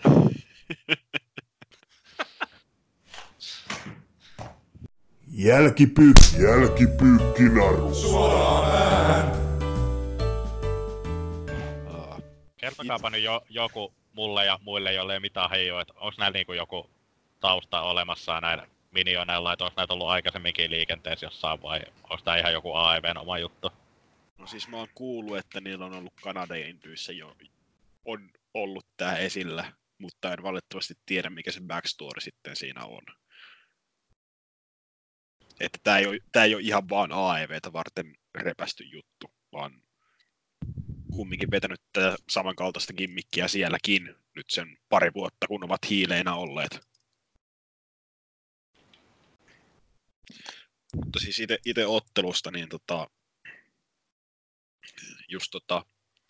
eipä silleen Best Friendsiltä ihan niinku kiva babyface-suoritus ja mun mielestä edelleen SSB näyttää hyvältä, mutta nyt ei tosiaan täysin klikannut ja toki markkaan näille vintage-spoteille, eli Get Over Hereille ja tietysti Fatality, ihan vitun sama. Ja sitten tietysti Chuck Taylorin tolle Awful Wafflelle, mikä taisi päästä iskemään ensimmäistä kertaa AEV-tapahtumassa, mikä näytti hemmetin hienolta. Mutta tosiaan ei tosiaan riittänyt, kun Dark Order tämän ottelun sitten voitti. Ja karmaisevampaa yritti kaapata Trentin ottelun jälkeen, ja sitten hemmetti Jungle Boy meni painamaan jostain saatanan näppäämistä päkkärillä ja katkaisi valot. Mistä ihmeestä sitten Orange Cassidy sitten tippui, että onko se jossain roikkunut jossain katossa ja astunut vahingossa väärään paikkaan tai jotain. Se on helvetin hyvä kysymys. Miten Orange Cassidy päättyi seisomaan keskelle kehää? En tiedä mistä se ilmestyi, mutta siis se oli kyllä aivan helvetin mahtava segmentti. Orange Cassidy ilmestyy, koko yleisö on aivan pähkinöillä, että jumalauta Orange Cassidy. Sitten alkoi tapahtumaan. Ja JR kysyi, että kuka vittu tää on? Kertokaa mulle. Miksi se on täällä? Missä mä oon? Play my fucking music. Eikö vittu väärä selostaja?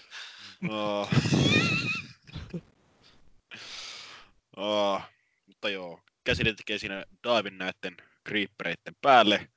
Pyörii takaisin kehään edelleen aurinkolaiset virheettömästi päässään ja kädet taskussaan. Ja saa sitten halauksen parhaalta kaveruksilta. Ja se on tämän tapahtuman se paras kuva, kun Cassidy on tonnin seteli ilmeellä siinä halauksessa. Se oli kyllä jo ihan koko niin tämän segmentin kyllä paras hetki ihan ehdottomasti. Kyllä. Ei niinku tees tiukkaa. Kyllä, ennen kuin Eetu ja muut Eetun kaltaiset kysyvät, niin kyllä, Orange Cassidyllä on historiaa Chuck Taylorin kanssa. He ovat olleet yhdessä Gentleman's Club stablessa vuosikausia ainakin Chikarassa ja ovat siis muutenkin kaveruksia olleet pitkään. Mä en ole ihan varma, että pitäisikö sitä triggeröityä vai mitä. Mä kanssa naudin tosta. Aivan vapaasti. En mä jaksa. Kiitos kun valaisit minua tästä asiasta. No problem. Ei tarvinnut ottaa kysymistä. Mutta peukaloita. Pauli vaikka. Alasta oli niin mitään sanottamatonta ja siis tää kesti 13 minuuttia ja mä muistan tästä 2 sekunnin eessä tavaraa, niin puu. Kyllä se post-match kesti enemmän kuin 2 sekuntia. Joo, mutta se ei lasketko matsin kestoa. No, totta. Eetu. Kyllä tälle on pakko alaspäin antaa, että sanotaan näin, että ehkä puolen vuoden päästä tää matsi olisi ollut paljon kuumempi mitä nytten, mutta nyt nämä molemmat joukkueet oli sellaisia, että sellaiset, jotka niinku on seurannut Indiani tuntee enää ja kaikille muille enää se molemmat on niitä huuaria joukkueita melkeinpä. Niin tässä oli kuitenkin suhteellisen iso panos, niin nämä joukkueet ei ollut parhaat mahdolliset vaihtoehdot niin kuin tähän matsiin, että tässä olisi pitänyt olla toisella puolella joku tunnetumpi joukkue mun mielestä. Onhan Best Friends ollut Ring of Honorissa ja New Japanissa molemmissa joukkueilla, että ne silleen kohtuullisen tunnettuja. Ja toki BT-yleisölle myös tuttuja niistä videoista jo pidemmän aikaa. Joo. Lauri. No, sä et muistanut, että tapahtuiko tää ottelu, niin tapahtuuko peukkaa? No ite ottelulle, koska mä en muista sitä mitään, niin mä annan alaspäin, koska antaisin ylöspäin, jos mä muistaisin tästä jotakin varmaan, en tiedä.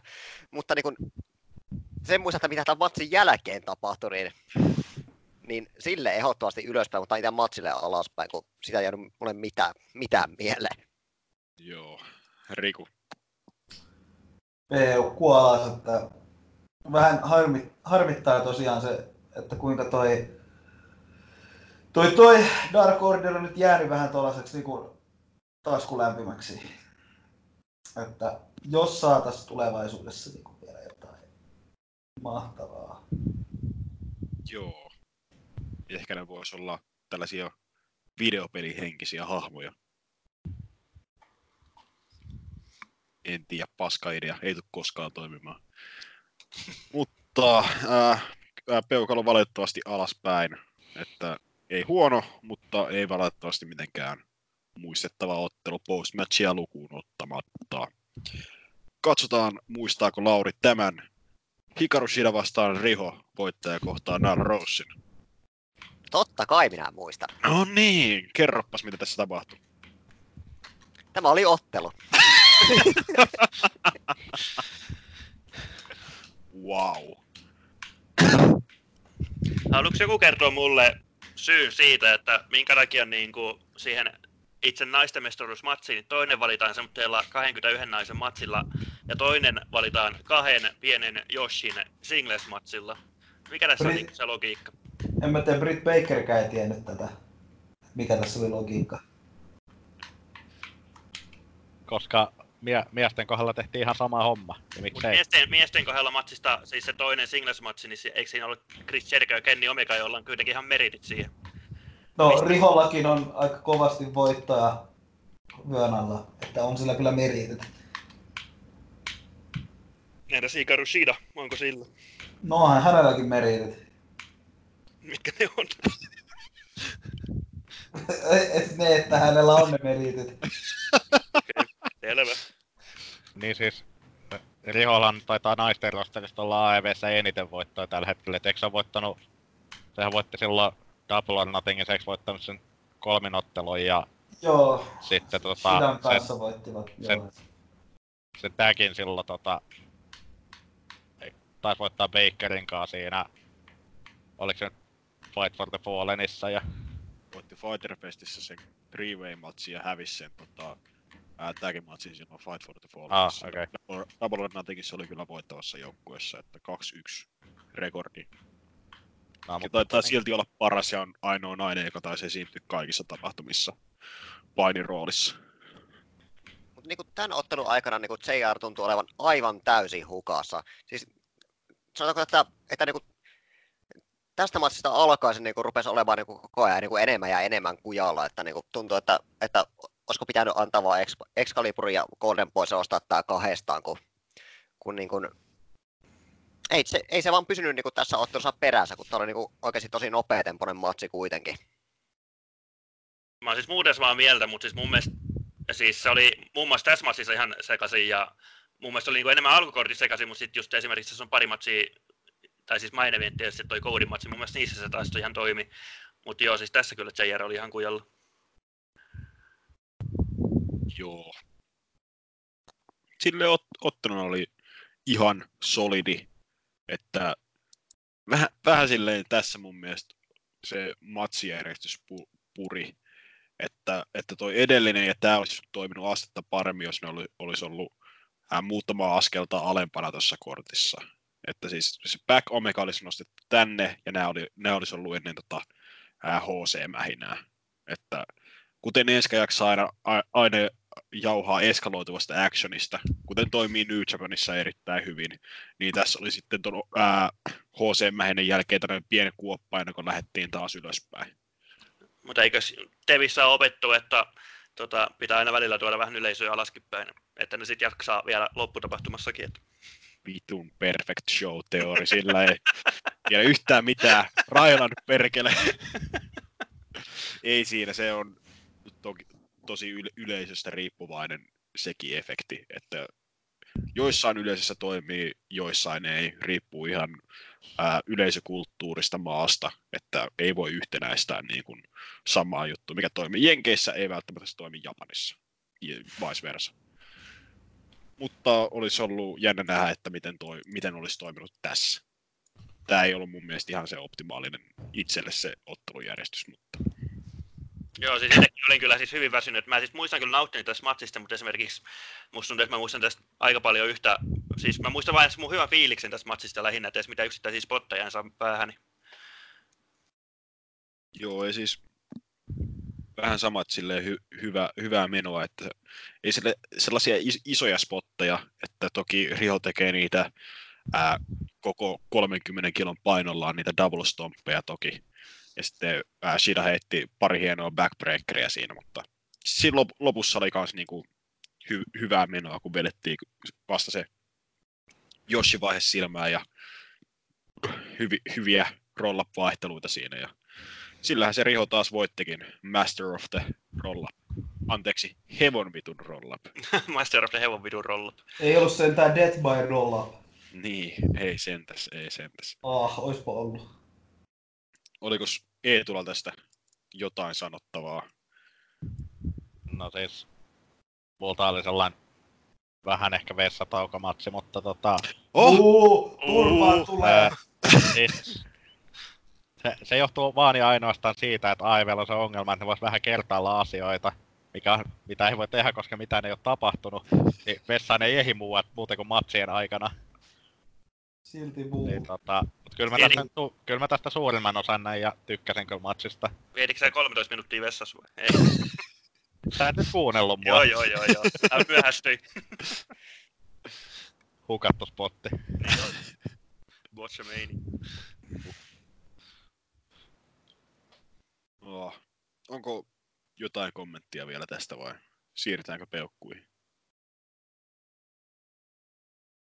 Nää peukkuihin. Joo. Peukalo lievästi alaspäin. Että sori nyt vaan, mutta siis ei lähtenyt vielä niin räjähtävään nousuun ton edellisen matsin jäljiltä, että potentiaali oli parempaa ja yleisö ei ollut ihan niin hyvin mukana ennen loppusekvenssejä, että valitettavasti nyt näin, että toivottavasti tulevaisuudessa paremmin. Jälleen ei millään tavalla huono matsi, mutta nyt se ottelupaikka, välikuoleman taso sillä hetkellä, muut tekijät valitettavasti laskee mun peukalon lievään kaareen alaspäin. Riku, kerroppa sitten vastaavasti. Peukalo ylös, siis aivan mahtavaa mähinää. Kyllä Shida ja Riho on oikeasti naisten rosterin parhaimmistoa. Shidalle kun saadaan vielä pari matsia lisää ja vähän enemmän TV-aikaa, niin kyllä oikeasti superstar-ainekston käsillä. Joo, siis jos tämä matsi olisi nähty Women of Honorissa, niin helvetti itkesin onnesta suurin piirtein. Mä en nyt oikein tajunnut tätä. Women of Honorissa ei ole nähty yhtään hyvää matsia ikinä, niin tämän tasoinen matsi olisi niin kuin kun jumalauta Jeesus tulee maan päälle ja sanoo, että tulkoon parempaa painia Women of Honoriin. Mut sitten tulee itse Juudas Chris Jericho, Juudas-efekti, Jeesus on kuollut. Oh snap. Oh snap. Women of Honorista puheen ollen Lauri, mitä se Tämähän oli oikein hyvä ottelu. Pidin tästä ja tämä oli niin kuin kauniin näköinen ja oikea voittaja, kun katsoo, että niin kun Riho nyt on niin kuin aika pieni kaveri, niin kun se laittaa niin kuin Nyla Rosea vastaan, niin sitä voi tulla niin kuin aika mielenkiintoinen ottelu sitten tulevaisuudessa. Niin ylöspäin menee peukalo. Yes. Tällaista lisää. Joo. Saako hijackata tän niin kuin Hijackää ihmeessä, me ollaan menossa mammuttiajalle muutenkin.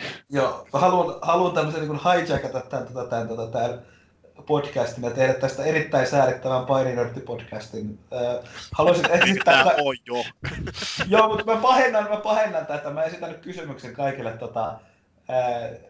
näille podcastia nauhoittaville herroille, että jokainen vuorollaan voisi vastata tähän kysymykseen oman mielipiteensä. Riho vai Hikaru Shida? Mä arvasin, että jotain tuommoista tulee. Ei sentään tullutkaan teidän waifu tai vastaavaa. Ei, sitä ei sanota No ei se ääneen. otellut tästä. No niin, sieltä se tuli, kato. Loistava. Lauri aloitti heti. Mut kuka on Laurin waifu? Sinähän se haluaisit tietää. En minä nyt sitä tässä podcastia rupea kertomaan, saatana. Vastauskysymykseen Riho. Eikö me voittaja haettu?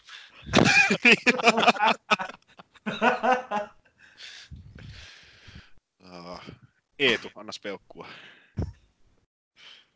Sellainen loiva yläpeukku, että eniten tässä ehkä jos rokottaa se, että nämä molemmat itselle tosi tuntemattomia naamoja, niin ei ole oikein ollut tarttumapintaa vielä, kun itsellä on painissa se, että loppupeleissä painottaa enemmän siihen storylineen suuntaan kuin matsien, niin että jos matsi on helvetin hyvä, matsi voi olla ihan saatana hyvä ilman rakentelua, mutta se on todennäköisesti parempi rakentelunkaan ja se, että tuntee niinku ne hahmot ja tälleen, niin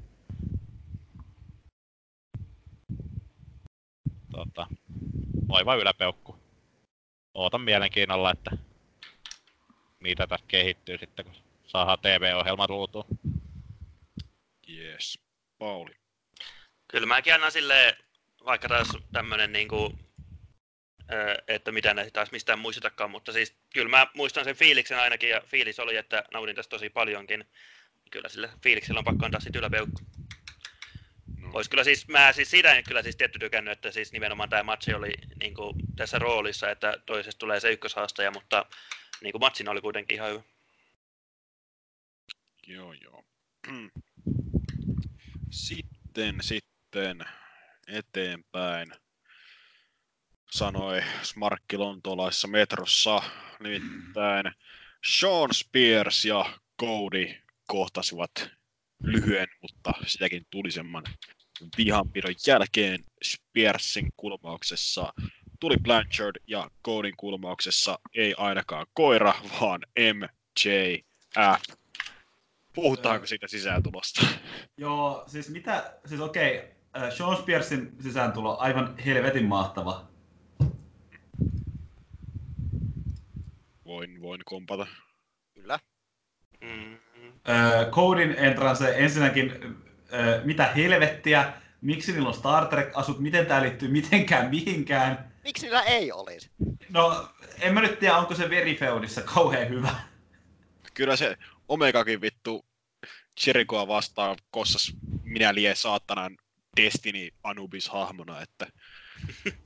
Mut se olikin tyhmä veto. Joo, ja sitten nostetaan nyt koira sit pöydälle, mutta siis... En mä tiedä, se oli inhimillinen virhe, mikä tapahtui, mutta ei se ole kauhean kivaa katsoa, kun koira melkein paskoo housuunsa, tai paskoo sinne putkiloon. Ei tosiaankaan, ei. Että mun mielestä mä luin tai kuulin sellaista, että oli ajoitusvirhe, että niiden ei pitänyt olla siellä NS-stagella silloin, kun ne pyrot tuli, tai että ne oli ylipäätänsä väärät pyrot, että piti olla suihkeet eikä ne isot paukkuvat härdellit. Mun korviin toi kyllä kuulostaa vähän selittelyltä, koska ne seisoi siellä nurkassa vaikka kuinka pitkään, että eikä niinku Cody tiedä itse, missä sen pitää olla. Niin jotenkin kuulostaa vähän oudolta mun korvaan. Ehkä se on sitten, että ne väärät pyrot on se. Tai ehkä se on vaan pelkkää damage controllia ja koko firma on täynnä paskiaisia. Ja sekin on kyllä siis, jos on väärät pyrot, niin eikö sekin ole vähän niin kuin, että miten vitussa sä väärät pyrot? Niin kuin... Siis mä käsitin, että se oli vaan ajatusvirhe ainakin, mitä Tony Khan sanoi, että niiden olisi pitänyt pamahtaa sen jälkeen, kun Farao oli pois niin kuin lavalta, mutta sitä pamahti aikaisin. No se, mutta ne kuitenkin seisoi siellä nurkassa ja odotteli, että pyrät kohta lähtee, että siinä oli kuitenkin semmoinen pitkä hetki. Ne odotteli kyllä Codya siinä, että... No siinä mielessä vähän huonot putkilot, kun niistä näkee aina, jos joku kyttää siellä. Niin kuin mä kyllä olen aika varma, että mä näin siellä Codyn katsomassa eteensä ja odottaa, että pyrät kohta lähtee. Pitää kyllä ehkä katsoa uudestaan, että näinkö mä harhoja, mutta niinku... No. Mun mielipide tosta on se, että siis virhe tehtiin siinä, että se koira oli siellä, mutta loppupeleissä nyt tässä kohtaa turha alkaa mun mielestä syyttelee tai vatsaamaan sitä, että se on tehty mitä on tehty ja kyllä meidän pitää ehdottomasti twiitata petaan, että nyt ollaan tehty eläinoikeusrikkomus. No mutta käsittääkseni Farao on ollut ei ollut sitten enää loppujen lopuksi kauheammin siitä mitenkään erikoisemmin pahastunut, että se oli kuulemma taas mennyt tekemään hyvän tekeväisyystyötä sitä. Niin siis itse mietin sitä, että eikö se ole kuitenkin jonkun verran pyörinyt, jos noissa Codyn entranceissa on muissa mukana, niin siinä saattoi olla niinku, ehkä vähän niinku sitten yliarvioitiin sitä koiraa, että jos oletetaan, että pyrot ammuttiin ihan oikeaan aikaan ja tälleen, että yliarvioitiin sitä, että se on tottunut sellaiseen tai aliarvioitiin kummin päin se menee. Nyt tuli ajatuskatkos. Kuitenkin. Oletettiin, että koira on ehkä tottunut siihen ja ei reagoisi niin pahasti, mutta oli syy mikä oli, niin se on tapahtunut ja sitä ei enää tekemättömäksi voisi saada. Ja siis Codyhan sitten niinku rinnasti, että siis samanlaisen reaktion Farao antaa, jos vaikka on niinku ukkosmyrsky, niin ukkonen kuin jyrisee. Niin... Mut joo, siis mun mielestä ne handläs sen tilanteen siinä kuitenkin aika hyvin just, että Cody saman tien alkoi rauhoittelee sitä sit siinä, kun tuli siihen luokseen ja näin, et. Joo, baarissa kyllä vieressä istuva herrasmies niinku kommentoi kovaa ääneen. Ja nyt se koira niinku on ihan kauhuissa, herranjumala. Ei se ollut kauhuissa enää siinä kohtaa. Se oli se muutama paukon ajan kauhuissa. No siinä vaiheessa kun ne paukahti just, siinä vaiheessa niinku oli niinku, että koira on ihan niinku, voi herranjumala. Mutta jos puhutaan tästä itse ottelustakin hetken. Kasari ei koskaan kuole, vai mitä, Pauli? Näinhän se on, ja se on ihan vaan hyvä. Mun mielestä Laurilla oli kyllä niinku paras niinku kommentti tähän. Mitäs se Lauri meni, että 97? Niin, että muut elää vuodessa 97, niin aihe elää vuodessa 87. Mikä sen parempaa? Vuonna 87 Tommy Dreamer oli vasta aloitteleva nuorukainen. Mutta Tommy Dreamerhän oli myös tässäkin showssa. Ei vittu, oliko? Oli, hän backstagella jobbaamassa Nakasamalle lautapeleissä. Ai niin, totta. Perkele. Joka vitun paikassa. Ei sentään osallistunut siihen naisten Casino Battle Royaleen. Se olisi ollut aika mielenkiintoinen. Tammy Dreamer! Mutta. Pauli, kerroppas kuinka paljon sinä rakastit tätä ottelua. Siis se on kyllä hienoa, että mun mielestä Cody on, ainakin siis tähän mennessä se on melkein joka tapahtumassa otellut koko tapahtuman parhaan ottelun mun mielessä. Ja tässäkin oli se, että sai jopa kannettua tuommoisen maailmankeskisen vitosen oikein niin kuin loistavan matsiin, niin kyllähän sitä oli pakko nauttia, vaikka pitikin ehkä peittää heikkouksia Tully Blanchardilla ja MJF:llä ja Arn Andersonilla, mutta ei etkö siinä yhtään anna siimaa Shawn Spearsille. Jouduit nipin napin sanomaan, että olihan se entrance ihan jees, mutta... Siis väitättekö te, että se Arn Andersonin esiintyminen oli huono asia? Se oli loistava. Paras asia tässä ottelussa. Ja voisin jopa väittää, että Arn Andersonilla oli eräänlainen niin kuin juonellinenkin syy olla paikalla. Se ei pelkästään rajoitu siihen Tully Blanchardin olemassaoloon, mutta siis Arn Andersonhan oli rakastetuin niin kuin, agentti tai tuottaja, miksi ikinä sitä haluat kutsuakaan niin kuin, VVE:ssä. Ja varmasti Codylla ja Spearsilla oli molemmilla kunnioitusta tätä miestä kohtaan. Joo. Kyllä. Ja helvetti edelleen paras Spinebuster ikinä. Se on kyllä, joo, se on hieno. Vaikka niinku Arn Anderson on niinku levinnyt jokaiseen suuntaan ihan pidossa siitä, kun mä sen viimeksi nähnyt, niin herran aika se Spinebuster kuitenkin lähtee vielä. Joo. Ja kerkesi tuulettaakin vähän siinä kehän ulkopuolella. Vielä lähtee. Ai.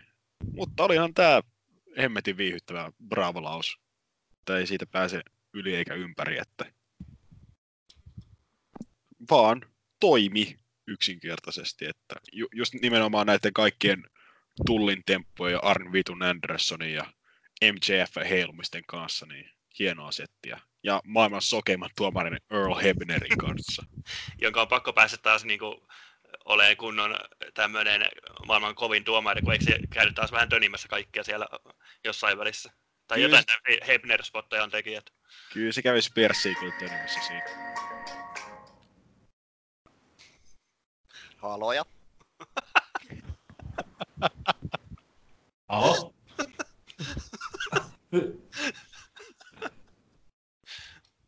Okei. Selvä. Mitä just tapahtui?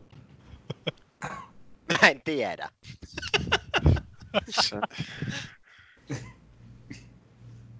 Bileet lähtee. No joo. No niin. Mitähän ei leikata.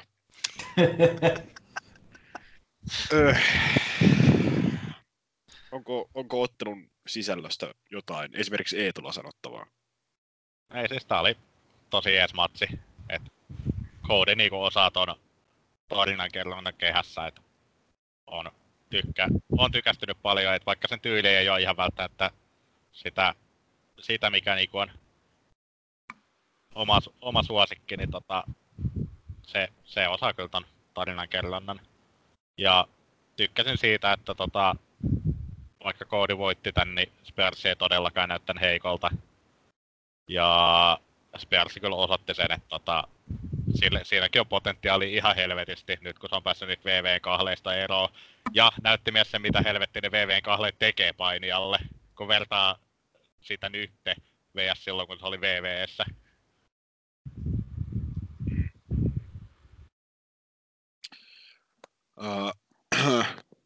Tosiaan.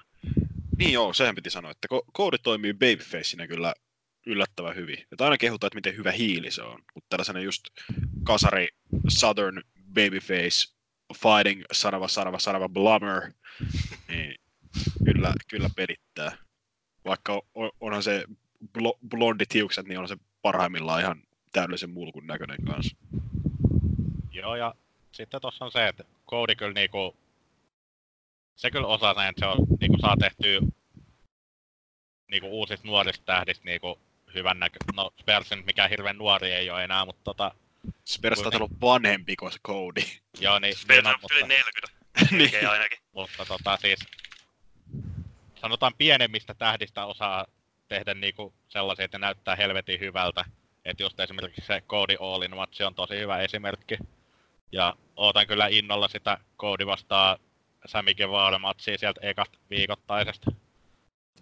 Että just tossa kehuin aamulla, kun katoin uusimman Road to AEW on TNT vai mikä hemmetti sen nimi olikaan, niin tykkäsin siitä, että siinä näytettiin just sitä, että Guevara oli päkkärillä katsomassa tätä matsia ja opiskeli niinku tarkasti noita Codyn juttuja. Että tulee varmasti hyvä mähinä siitäkin. Jees. Tosiaan Codyhan tämä sitten voitti, kun tuli Blanchard ensin harhaili Arn Andersonin perään ja sitten meni väärään tuubiin. Sitten Spears taisi navata sen tuolin ja sai siitä päänsä. Earl Hebner ei ajattelekaan diskausta, vaan Cody Rhodes iskee Crossroadsin ja voittaa. Ja juhlii sitten MJFn kanssa, joka tosin hetkeksi nappaa sen tuolin käteensä ja harkitsee, mutta ei vielä. Joo, se oli tosi hyvä tarinankerronta tämä MJF-juttu, että se on niinku täysmulku heel muuten, mutta sitten se on niinku Codyn paras kaveri. Se on just tämmönen niinku Lex Luger ja Sting, mutta joo, vielä kyllä. Äärimmäisyyksiä. Kyllä, toivottavasti jatkuu vielä pitkään. Tällä on paljon niinku tilaa kasvaa vielä tällä kuviolla ja suhteella. Siis tässä on oikeasti potentiaali sellaiseen, että MJF tulee niinku useampia tilaisuuksia, missä niinku se hyötyisi siitä, että se vaan tappaa Codyn, mutta sitten se huipentuisi niinku siihen, että siellä on niinku kaikki maailmat auki, jos se pettää Codyn ja sitten siinä kohtaa tapahtuu se, niin se olisi niinku jotain ihan uskomatonta. Tai sitten päättyy siihen, että Cody kääntyykin sitä vastaan. Kuulen, kuka Vince Russo hymyilee. Mikä olisikaan parempaa kuin paha johtajahahmo? Ai että, ai. Niillähän on jo Brandy Rhodes. No niin, eli siis tää on vaan niinku Rhodes Family. Ai että. Mr. Rhodesin kliinistä friikkisirkusta odotellessa. No totta kai se on cleaner, kun sillä on niinku cleaner firmassa, niin. Tuosta tuli muuten mieleen, että tykkäsin kyllä siitä entrancesta tosi paljon sinänsä, että siinä oli just tää, että koko Nightmare Family tuli siihen niinku tukemaan Codya alkuun ja sit siinä kohtaa päätettiin se, että kuka sinne sit jää. Että pointsit kyllä siitä. Olisin kyllä odottanut. Siis olin todella iloinen nähdessäni DDP, mutta mä olisin odottanut sitä jotain niinku Dreameria. No siis vaikka joku yllättävä niinku henkilö siellä kulmassa olisi ollut hyvä. Oli Glacier. Hetti Piasen junior.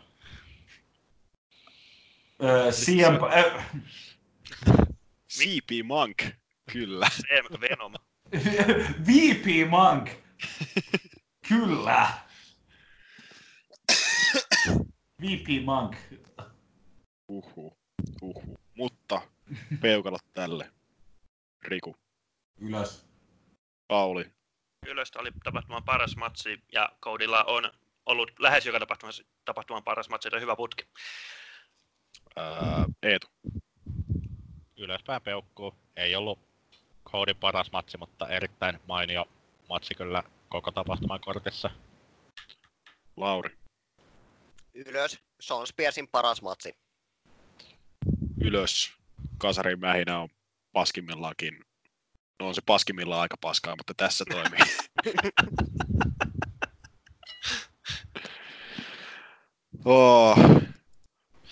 Sitten.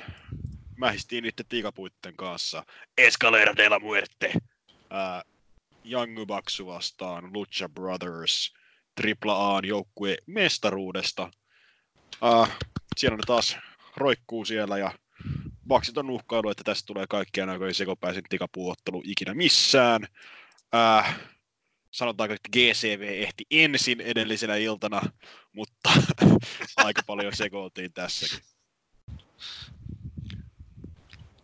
Toki se GCV-ottelu oli toki DLC-ottelu virallisesti, mutta... Maksullista lisäsisältöä.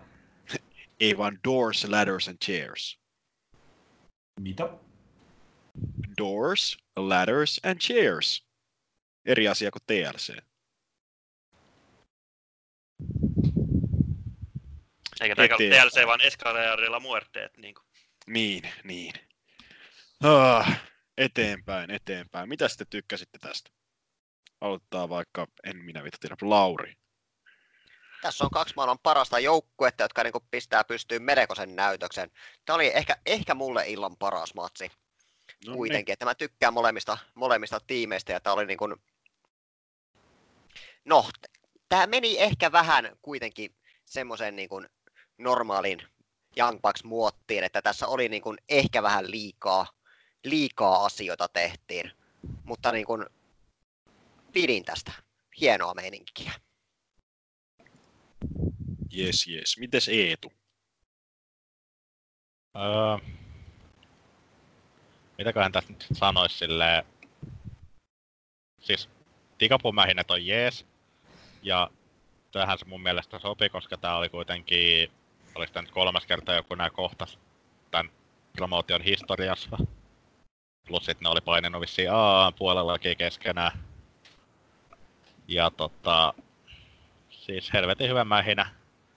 Tavallaan tää meni taas liian spottailuksi niinku vähän samaa kirosta ollut niissä aikaisemmissakin matseissa, mutta kyllä mä loppupeleissä tykkäsin tästä. Ja se Destroyeri tikkaat pöydän päälle oli ihan saatanan nätti. Vastavuoroisesti toki se Nikin putoaminen 2 pöydän päälle oli ihan vitun pelottava. 1 pöydän lävitse. Joo, ja pää jäi toiselle pöydälle, joka jäi ei.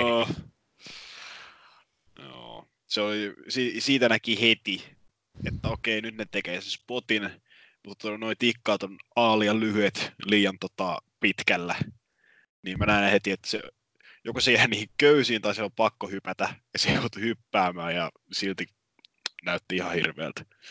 Joo, sehän kimpos köysistä vissiin silti, että vaikka hyppäs. Se oli ihan näköinen Joo, tässä on kyllä tänä vuonna tullut aika paljon tämmöisiä hetkiä, että miettii, että todisinko juuri ihmisen kuoleman. Siinä oli taas yksi. G-Raver oli kans yksi. Joo. Mutta ei ollut, sit kun taas toisaalta miettinyt, en tiedä menikö edes top 4 pahimpista asioista, mitä on tänä vuonna nähnyt. Että sinällään.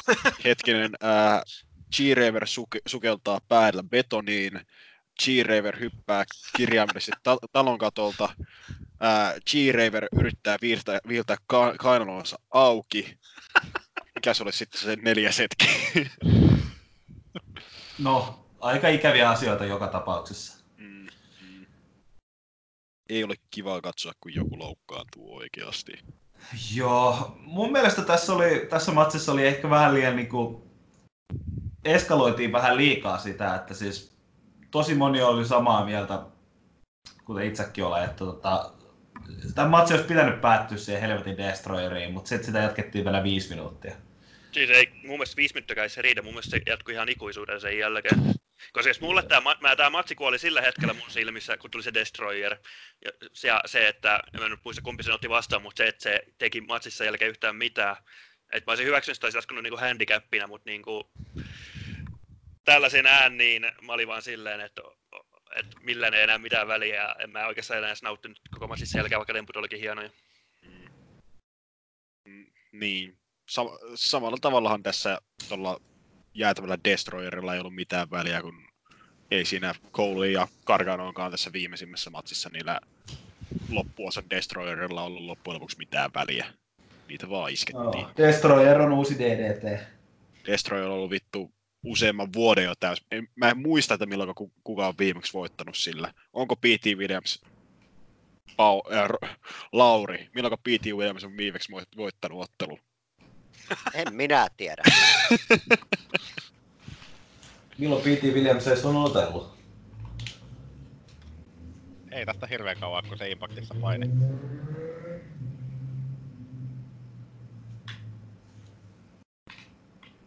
Wow, kiusallinen hiljaisuus. Wow. Upeata analyysiä. Joo. Tai kuten Refrown yleisö sanoisi, awkward silence, awkward silence. This is awkward. Joo, kyllä. Mitäs, irtoako? Ehkä mä yritän sanoa tästä vielä jotain. Hirveä pumppi.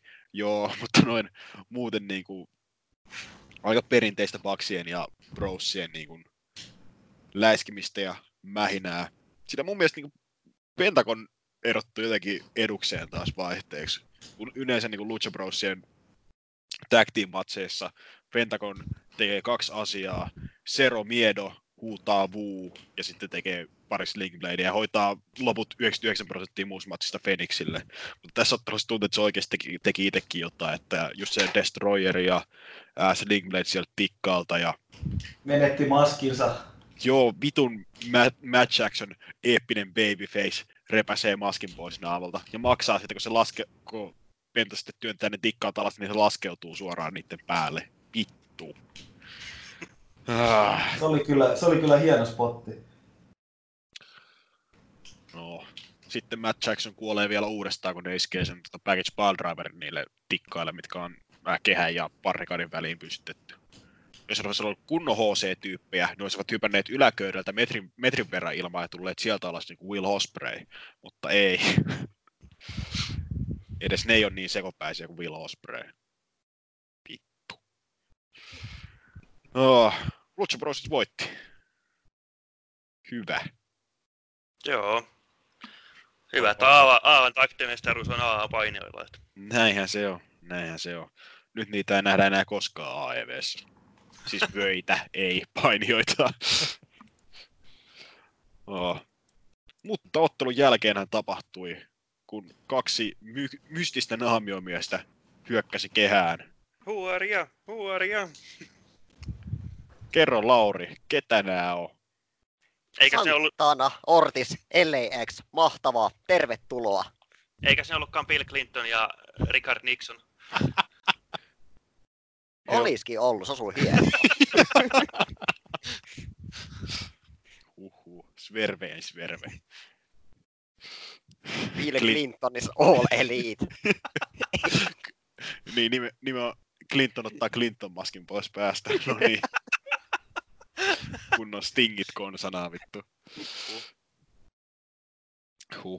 Nimenomaan. Tosiaan entinen LAX tosiaan, kun ne eivät saa sitä kyseistä nimeä enää täällä käyttää, eli EYFBO vaikka, tai sitten The Boricuas, kuten Excalibur taisi viitata siinä selostuksessa.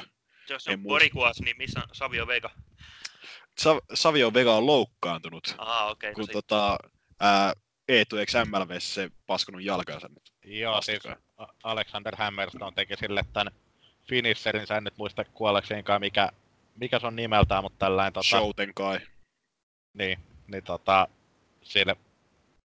se ilmeisesti kokeili jotain uutta versioa siitä liikkeestä, että se oli vähän erilainen, mitä se tekee sen yleensä, niin Vegan jalat otti maahan kiinni ja se räsähti kaksinkerroin niitten päälle. Se oli aika inhan näköinen. Jees. Mutta EYFBO joukkuedivarissa, totta vitussa, maailman paras joukkuedivari tällä hetkellä. Ei siis kahta sanaa. Johon oikeesti panostetaan jopa. Unfucking-believable. Vielä kun sais Rock'n'Roll Expressin sinne, niin ai että.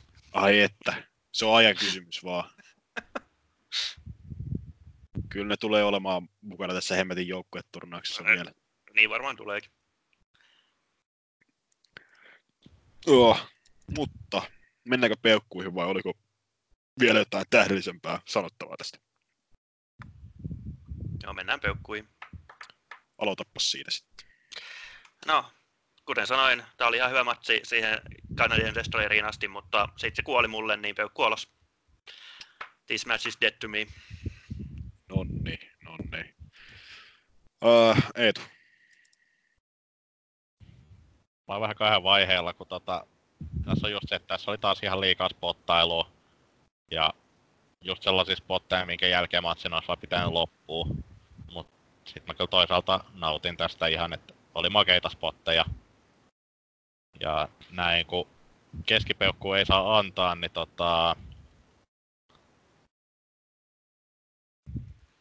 kyllä mä nyt sit ehkä kuitenkin jonkun asteeseen loivaa alamäkeisen peukun laitan, että just se, että liikaa spotteja, kun tää nyt taisi olla 5 eventtiä 3. kerta, kun tää matsi nähtiin, niin vähän alkaa maistua puulta. Jees. Lauri. Itse matsille peukku ylöspäin. Not LAXlle 2 peukkua ylöspäin. Nonni. Riku.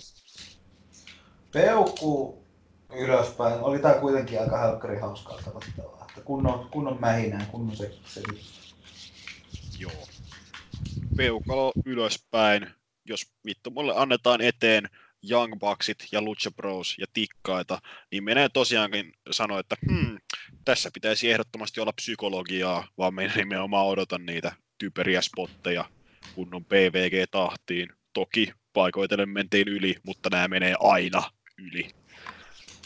Oho, loppusuoralla ollaan, nimittäin jäljellä oli enää illan main eventti. Hevonen vastaan kivun tekijä. Hangman Adam Page vastaan Chris Jericho, baby. AEW:n päämestaruus, maailmanmestaruus pelissä. Kaikkien aikojen ensimmäinen mestari ratkaistaan tuomarina Aubrey Edwards. Mitäs tästä jäi pojille käteen, vaikka Riku? Aubrey Edwards on paras tuomari. Se on kyllä se on tosi semmoinen asiallinen, tai siis se on semmoinen, niinku, siis se on niinku tarpeeksi huomamaton, mutta sitten se on myöskin niinku sopivan eläytyvä ja se on niinku tosi hyvä tuomari kyllä munkin mielestä. Sepä hyvä. Ja siis, no, kyllähän tää nyt tähän niinku matsina niinku kaiken muun tykityksen jälkeen kärsi vähän siitä niinku viilentelystä, mutta no, Chris Jericho nyt tässä viime päivinä on niinku nostanut itseänsä kyllä taas niinku kaikkien niinku huulille ja on yksi niinku maailman parhaimmista. Joo siis ja en tiedä onko tämän mielipiteeni kanssa hirvittävän yksi, mutta mä tykkäsin tästä yllättävän tosi paljon loppujen lopuksi, ottaen huomioon, että mä en ottanut tätä ottelua niin kuin oli varmaan illan vähiten odotetuin ottelu loppujen lopuksi. Ja sitten pääsi yllättämään, että vetivät niin kehäpsykologisesti erittäin solidin ottelun, mikä mun mielestä meni hyvin alusta loppuun. Jerichon Playhouse auttoi toki tosi paljon siinä, mutta ennenkin sitä oli pari hienoa hetkeä. Esimerkiksi just se Pagein Apron SSP:n counterointi periaatteessa Codebreakerilla. Niin, ja muutenkin ne loppuminuuteista tykkäsin tosi paljon, että mulle tämä maistui paremmin kuin mä olisin voinut odottaa, ja Pageilta niinku varmaan solideinen esitys sen Cobb-matsin jälkeen. Siis mun mielestä tää oli niinku silleen, ihan ok, mutta suhteellisen tylsä, mutta ekat 20 minuuttia, mutta sitten ne viimeiset 5, niin ne oli sitten taas jotenkin niinku tosi hyvää kamaa, että silleen, ja niinhän se nyt siis tavallaan pitääkin mennä, mutta olisimme ehkä vähän enemmän niinku kaivannut jotain lihaa sinne niinku valtaosaan matsistakin, mutta se lopputaistelu oli kyllä niinku aivan mahtavaa, että siellä oli ihan hyvä tempokin jopa ja tolleen. Joo. Mites Eetu? Siis tää oli siihen halutaan jotain ihan viton epämääräisiä ääniä. Hyökkääkö joku Riku sinun asuntoon vai mitä vittua sieltä tapahtuu? Yritätkö sä tunkea kissaa johonkin muunne kuin sinne reppuun? Mitä sä puhut siellä? Esimerkiksi varastoon. Niin, eli siis siihen nähden, että mitä tällä oli niinku odotuksia, niin tää oli mun mielestä tosi hyväkin matsi jopa, koska tässä oli just, että rakentelu ei ollut luonut niinku oikein yhtään hypeä tän ympärille. Mutta tämän matsin jälkeen kyllä niinku oikeesti tykästyin tohon Pageen ja se kyllä osoitti, että siinä on ihan tähden aineesta. Noniin. Mitäs muuten tää Pagen sisääntulo, kun sehän on kans vähän kerännyt huomioon, että ei saisi olla niinku mitään eläimiä showpaini missään niinku, tai jotkut on sitä haukkunut. Paskan marjat, sehän oli just sitä kunnon kauhuipaskaa. Tykkäsin kyllä sitä sisääntulosta. Tässä oli hieno visuaalisesti ja niin kuin, varmasti niin kuin, no, kun ei ollut niin kuin mitään isompia paukkuja, niin kyllä varmasti niin kuin hevosen voi niin kuin tämmöiseen kouluttaakin. Niin mulla ei ole niin tästä mitään sanottavaa sitten. Negatiivista sanottavaa. Mä oon kanssa ihan samaa mieltä, kun mä itse vähän kummastelin, että niinku, onhan niinku hevosia aina kaikilla parateissa ja tommoista, että niinku, ihan hyvin mun mielestä voi niinku kouluttaa tolleen niinku ison ihmisten edessä. Ja eihän se vaan tuli sille hevosen kanssa ja lähti menee, että ei siinä kai vissiin mitään muuta tapahtunut. Ei. Mä itse vähän niinku, jopa vähän ihmettelin tätä, en nyt tiedä onko somemyrskyä, mutta ainakin Discordissa pari vihasta kommenttia tuli aiheesta. Niin.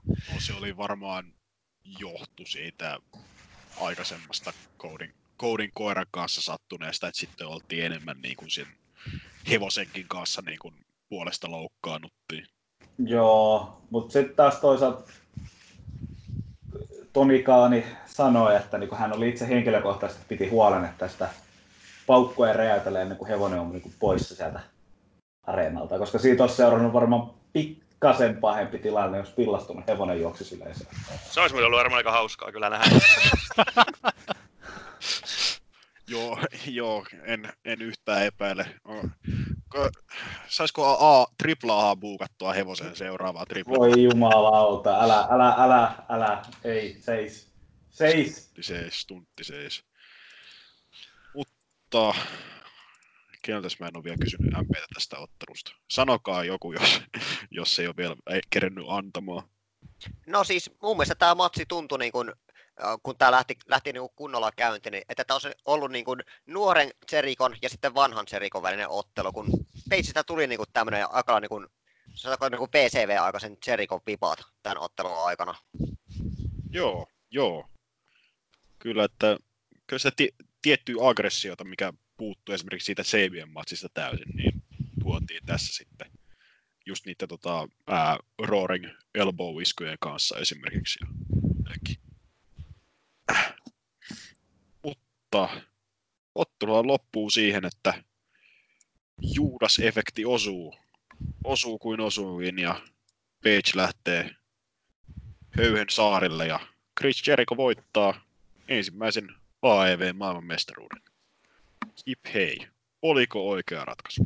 Siis mä rakastan niin paljon tuota Judas-efektiä, siis se on mun mielestä niin, se on tavallaan niin tosi huvittavan näköinen, mutta sitten se taas toisaalta näyttää oikein hyvältä ja niin kuin, ja oli kyllä ehdottomasti myöskin hyvä ratkaisu tämä, että Jericho voitti, koska no siis ensinnäkin tämä Adam Page ei ole vielä näissä AEW:n missään jutuissa oikein hirveämmin vakuuttanut sen kummemmin, että se on just ollut semmoinen, että sitten tulee semmoinen olo, että okei, mun varmaan nyt pitäisi sitä kannustaa, mutta mä en oikein näe tässä mitään, mikä mua sen kummemmin kiinnostaisi. Että se olisi ollut mun mielestä jopa vähän katastrofi, jos se eka mestaruus olisi mennyt sitten sille. Ja Jericho on kuitenkin semmoinen, että sanotaanko, että jos on koskaan painia katsonut tälleen viimeisen 20 vuoden aikana, niin luultavasti tietää jollain tasolla, kuka Jericho on. Niissä on just semmoinen kyllä ihan niinku, mun mielestä hyvä, että historian kirjassa on joku tämmöinen iso tärkeä nimi sit ensimmäisenä mestarina. Siellä sit voi sit seuraavana tulla se joku Johnny Hotbody tai Xavier. Kuka olisi AEW tämänhetkisestä rosterista se Johnny Hotbody tai Xavier? Älä sano Page. Peter Avalon. Se olisi kyllä kans. Joo, kyllä tää oikea voittaja oli. Jos Jericho edes voittanut, niin ei oltais saatu vuoden parasta painimeemiä. Ai hetki. Tuliko sieltä mähinä, psykoosi, MDK? A little bit of the bubble. Bubble. Tämä. Tosiaan se tuli siinä AEW striimaamassa jälkilähetyksessä, missä Jericho juhlistaa voittoaan, mikä oli mitä mainioin Baskiller, kun Jericho vetää sitä hyvää promotusta siellä ja juhlii. Niin sitten kuva leikkaa vaan Alex Marvesi, joka on, no niin, näin tapahtui. Kerrotko Excalibur, mitä tykkäsit tästä showsta? No niin, tehdään nyt jotain muuta. Mutta joo, Pagen tulevaisuutta odotan kyllä mielenkiinnolla, että BT:ssä ollaan vähän vihjailtu, että jotain juonikuviota on tulossa tästä, että miten Page onnistuu nyt ryssimään tämän ainoan mahdollisuutensa ikinä, kuten Enska sanoisi, eikö siis se promo sanoi silloin, mistä Enska valitti, niin niin, joo, jotain siinä on tulossa. Ja kysymykseen, kuka oli se AEWn Xavier tai Johnny Hotbody, niin se olisi tietysti Kip Sabian. Vittu. Mennäänkö peukkuihin? Niin päästään poiskin täältä Smarkside Towersista. Joo, no. Siis matsi oli tosi heikko, mutta sitten taas loppuhetket nostettiin sen verran hyvin liekkeihin, että ihan viimeisen 5 minuutin perusteella peukku ylös.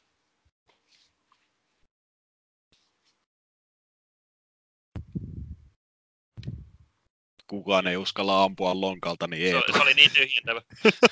Joo, oli tyhjentävä vastaus kyllä. Kyllä tälle menee peukku ylöspäin. Mä niin kuin, vaikka niin kuin mua edelleen hämmentää tosi paljon, että Hangman Page on mua nuorempi ja se niin kuin ottelee AEW:ssä päämestaruudesta, niin siitä tulee niin kuin oikeasti huono olo. Mutta niin kuin otteluita oli hyvä. Peukku ylös siis. Joo, kyllä täältäkin peukku ylös, että erittäin positiivinen yllätys. Just ihan ennakko-odotuksiin nähden. Ja Riku. Peukku ylös, kyllä. Kyllä. Nyt ollaan oikein aivan mahtavan niin kuin, matsin äärellä ja aivan mahtavia niin kuin, herroja. Herroja nämä kummatkin, kyllä. Peukkua ylös. Joo, peukalla on ylöspäin, kuten sanoin siinä heti alussa, niin tosi positiivisesti yllättänyt matsia solidin noin psykologisesti alusta loppuun, että eipä siinä. Mielenkiintoista nähdä, mihin Jericho lähtee mestarina muuten kuin lähimpään baariin hukkaamaan mestaruusvyönsä.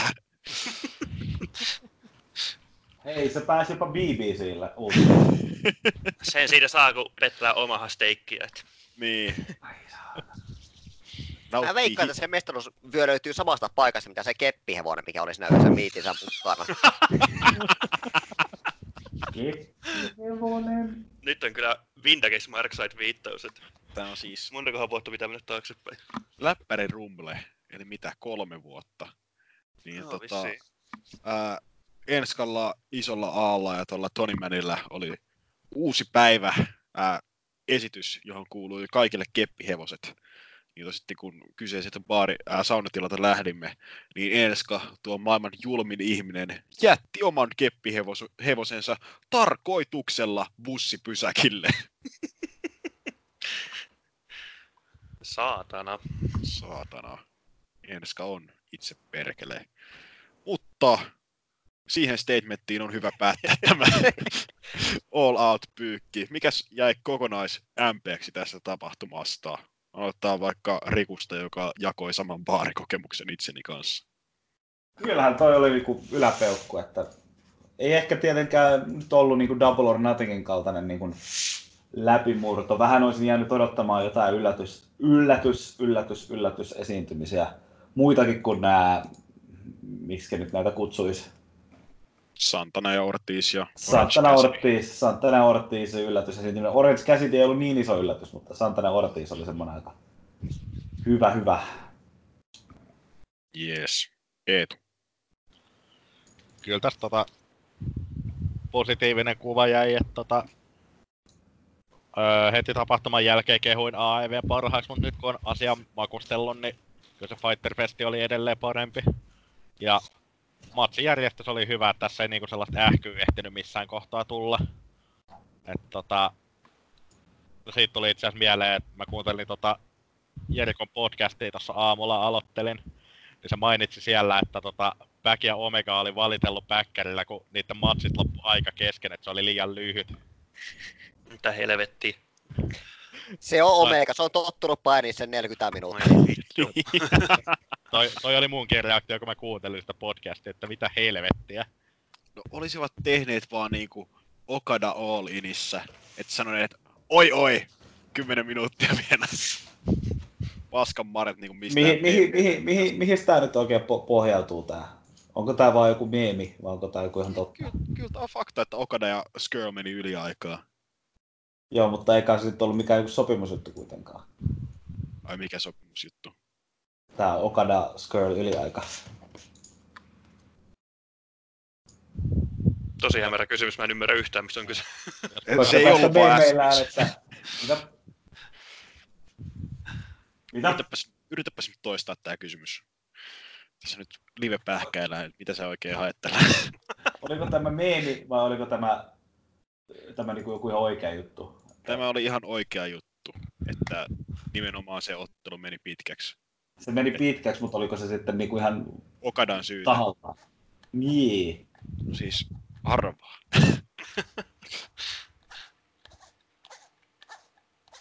Kumpi siinä on kehäkenrallinen? Jos matsia pidennetään tarkoituksellisesti, eikö se nyt ole vittu aina sovittu juttu?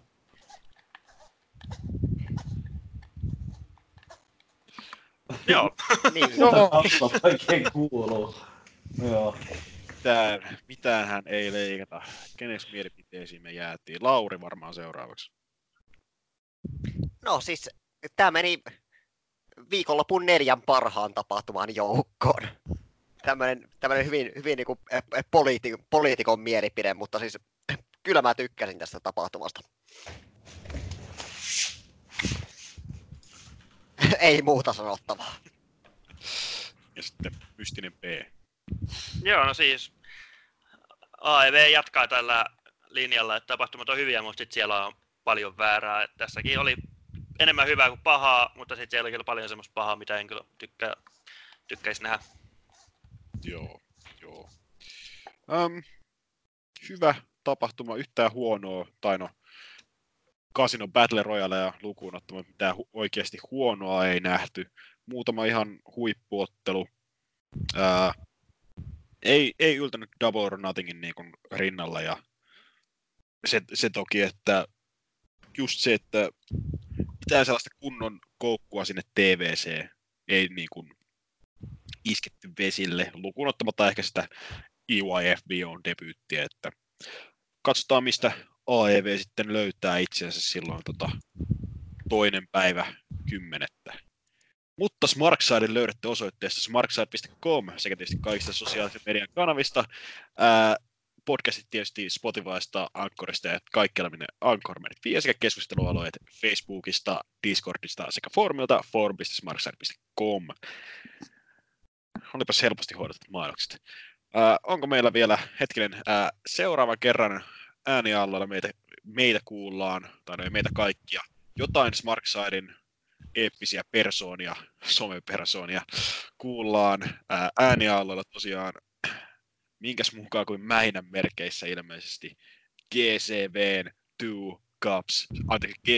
ja Black Label Brown 2 Cup Stuffed, jossa näillä näkymin Enska ja Lauri iskevät mielipiteet tuosta viikonlopun parhaimmasta tapahtumasta.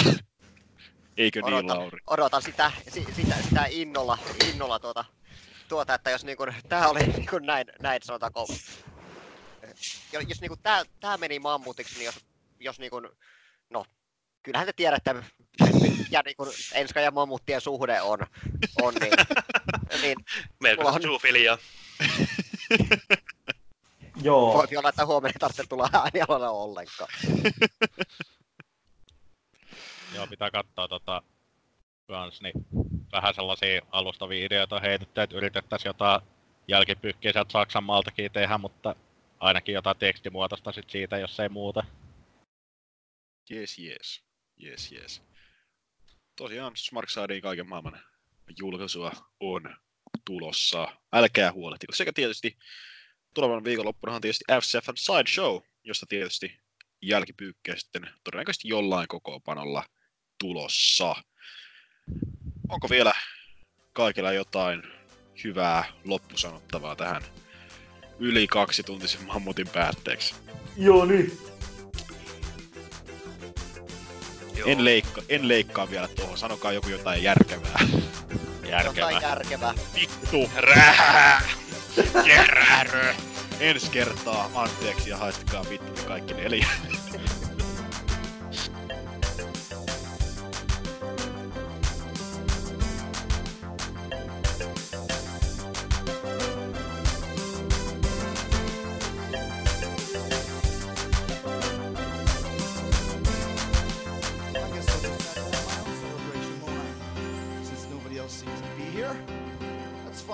I'm an only child. I got no problem celebrating by myself. Look at this. Look at this. Look at that. Cheap salami. That's what Chris Jericho gets. Bunch of crap. Look, olives. Look at this. Look. This olives, there's nothing in there. And you look at this one. There's a little guy in there. Can't even get proper olives, can you? What else we got? Oh, a little bit of the bubbly. Want some bubbly? Look at this stuff. Huh?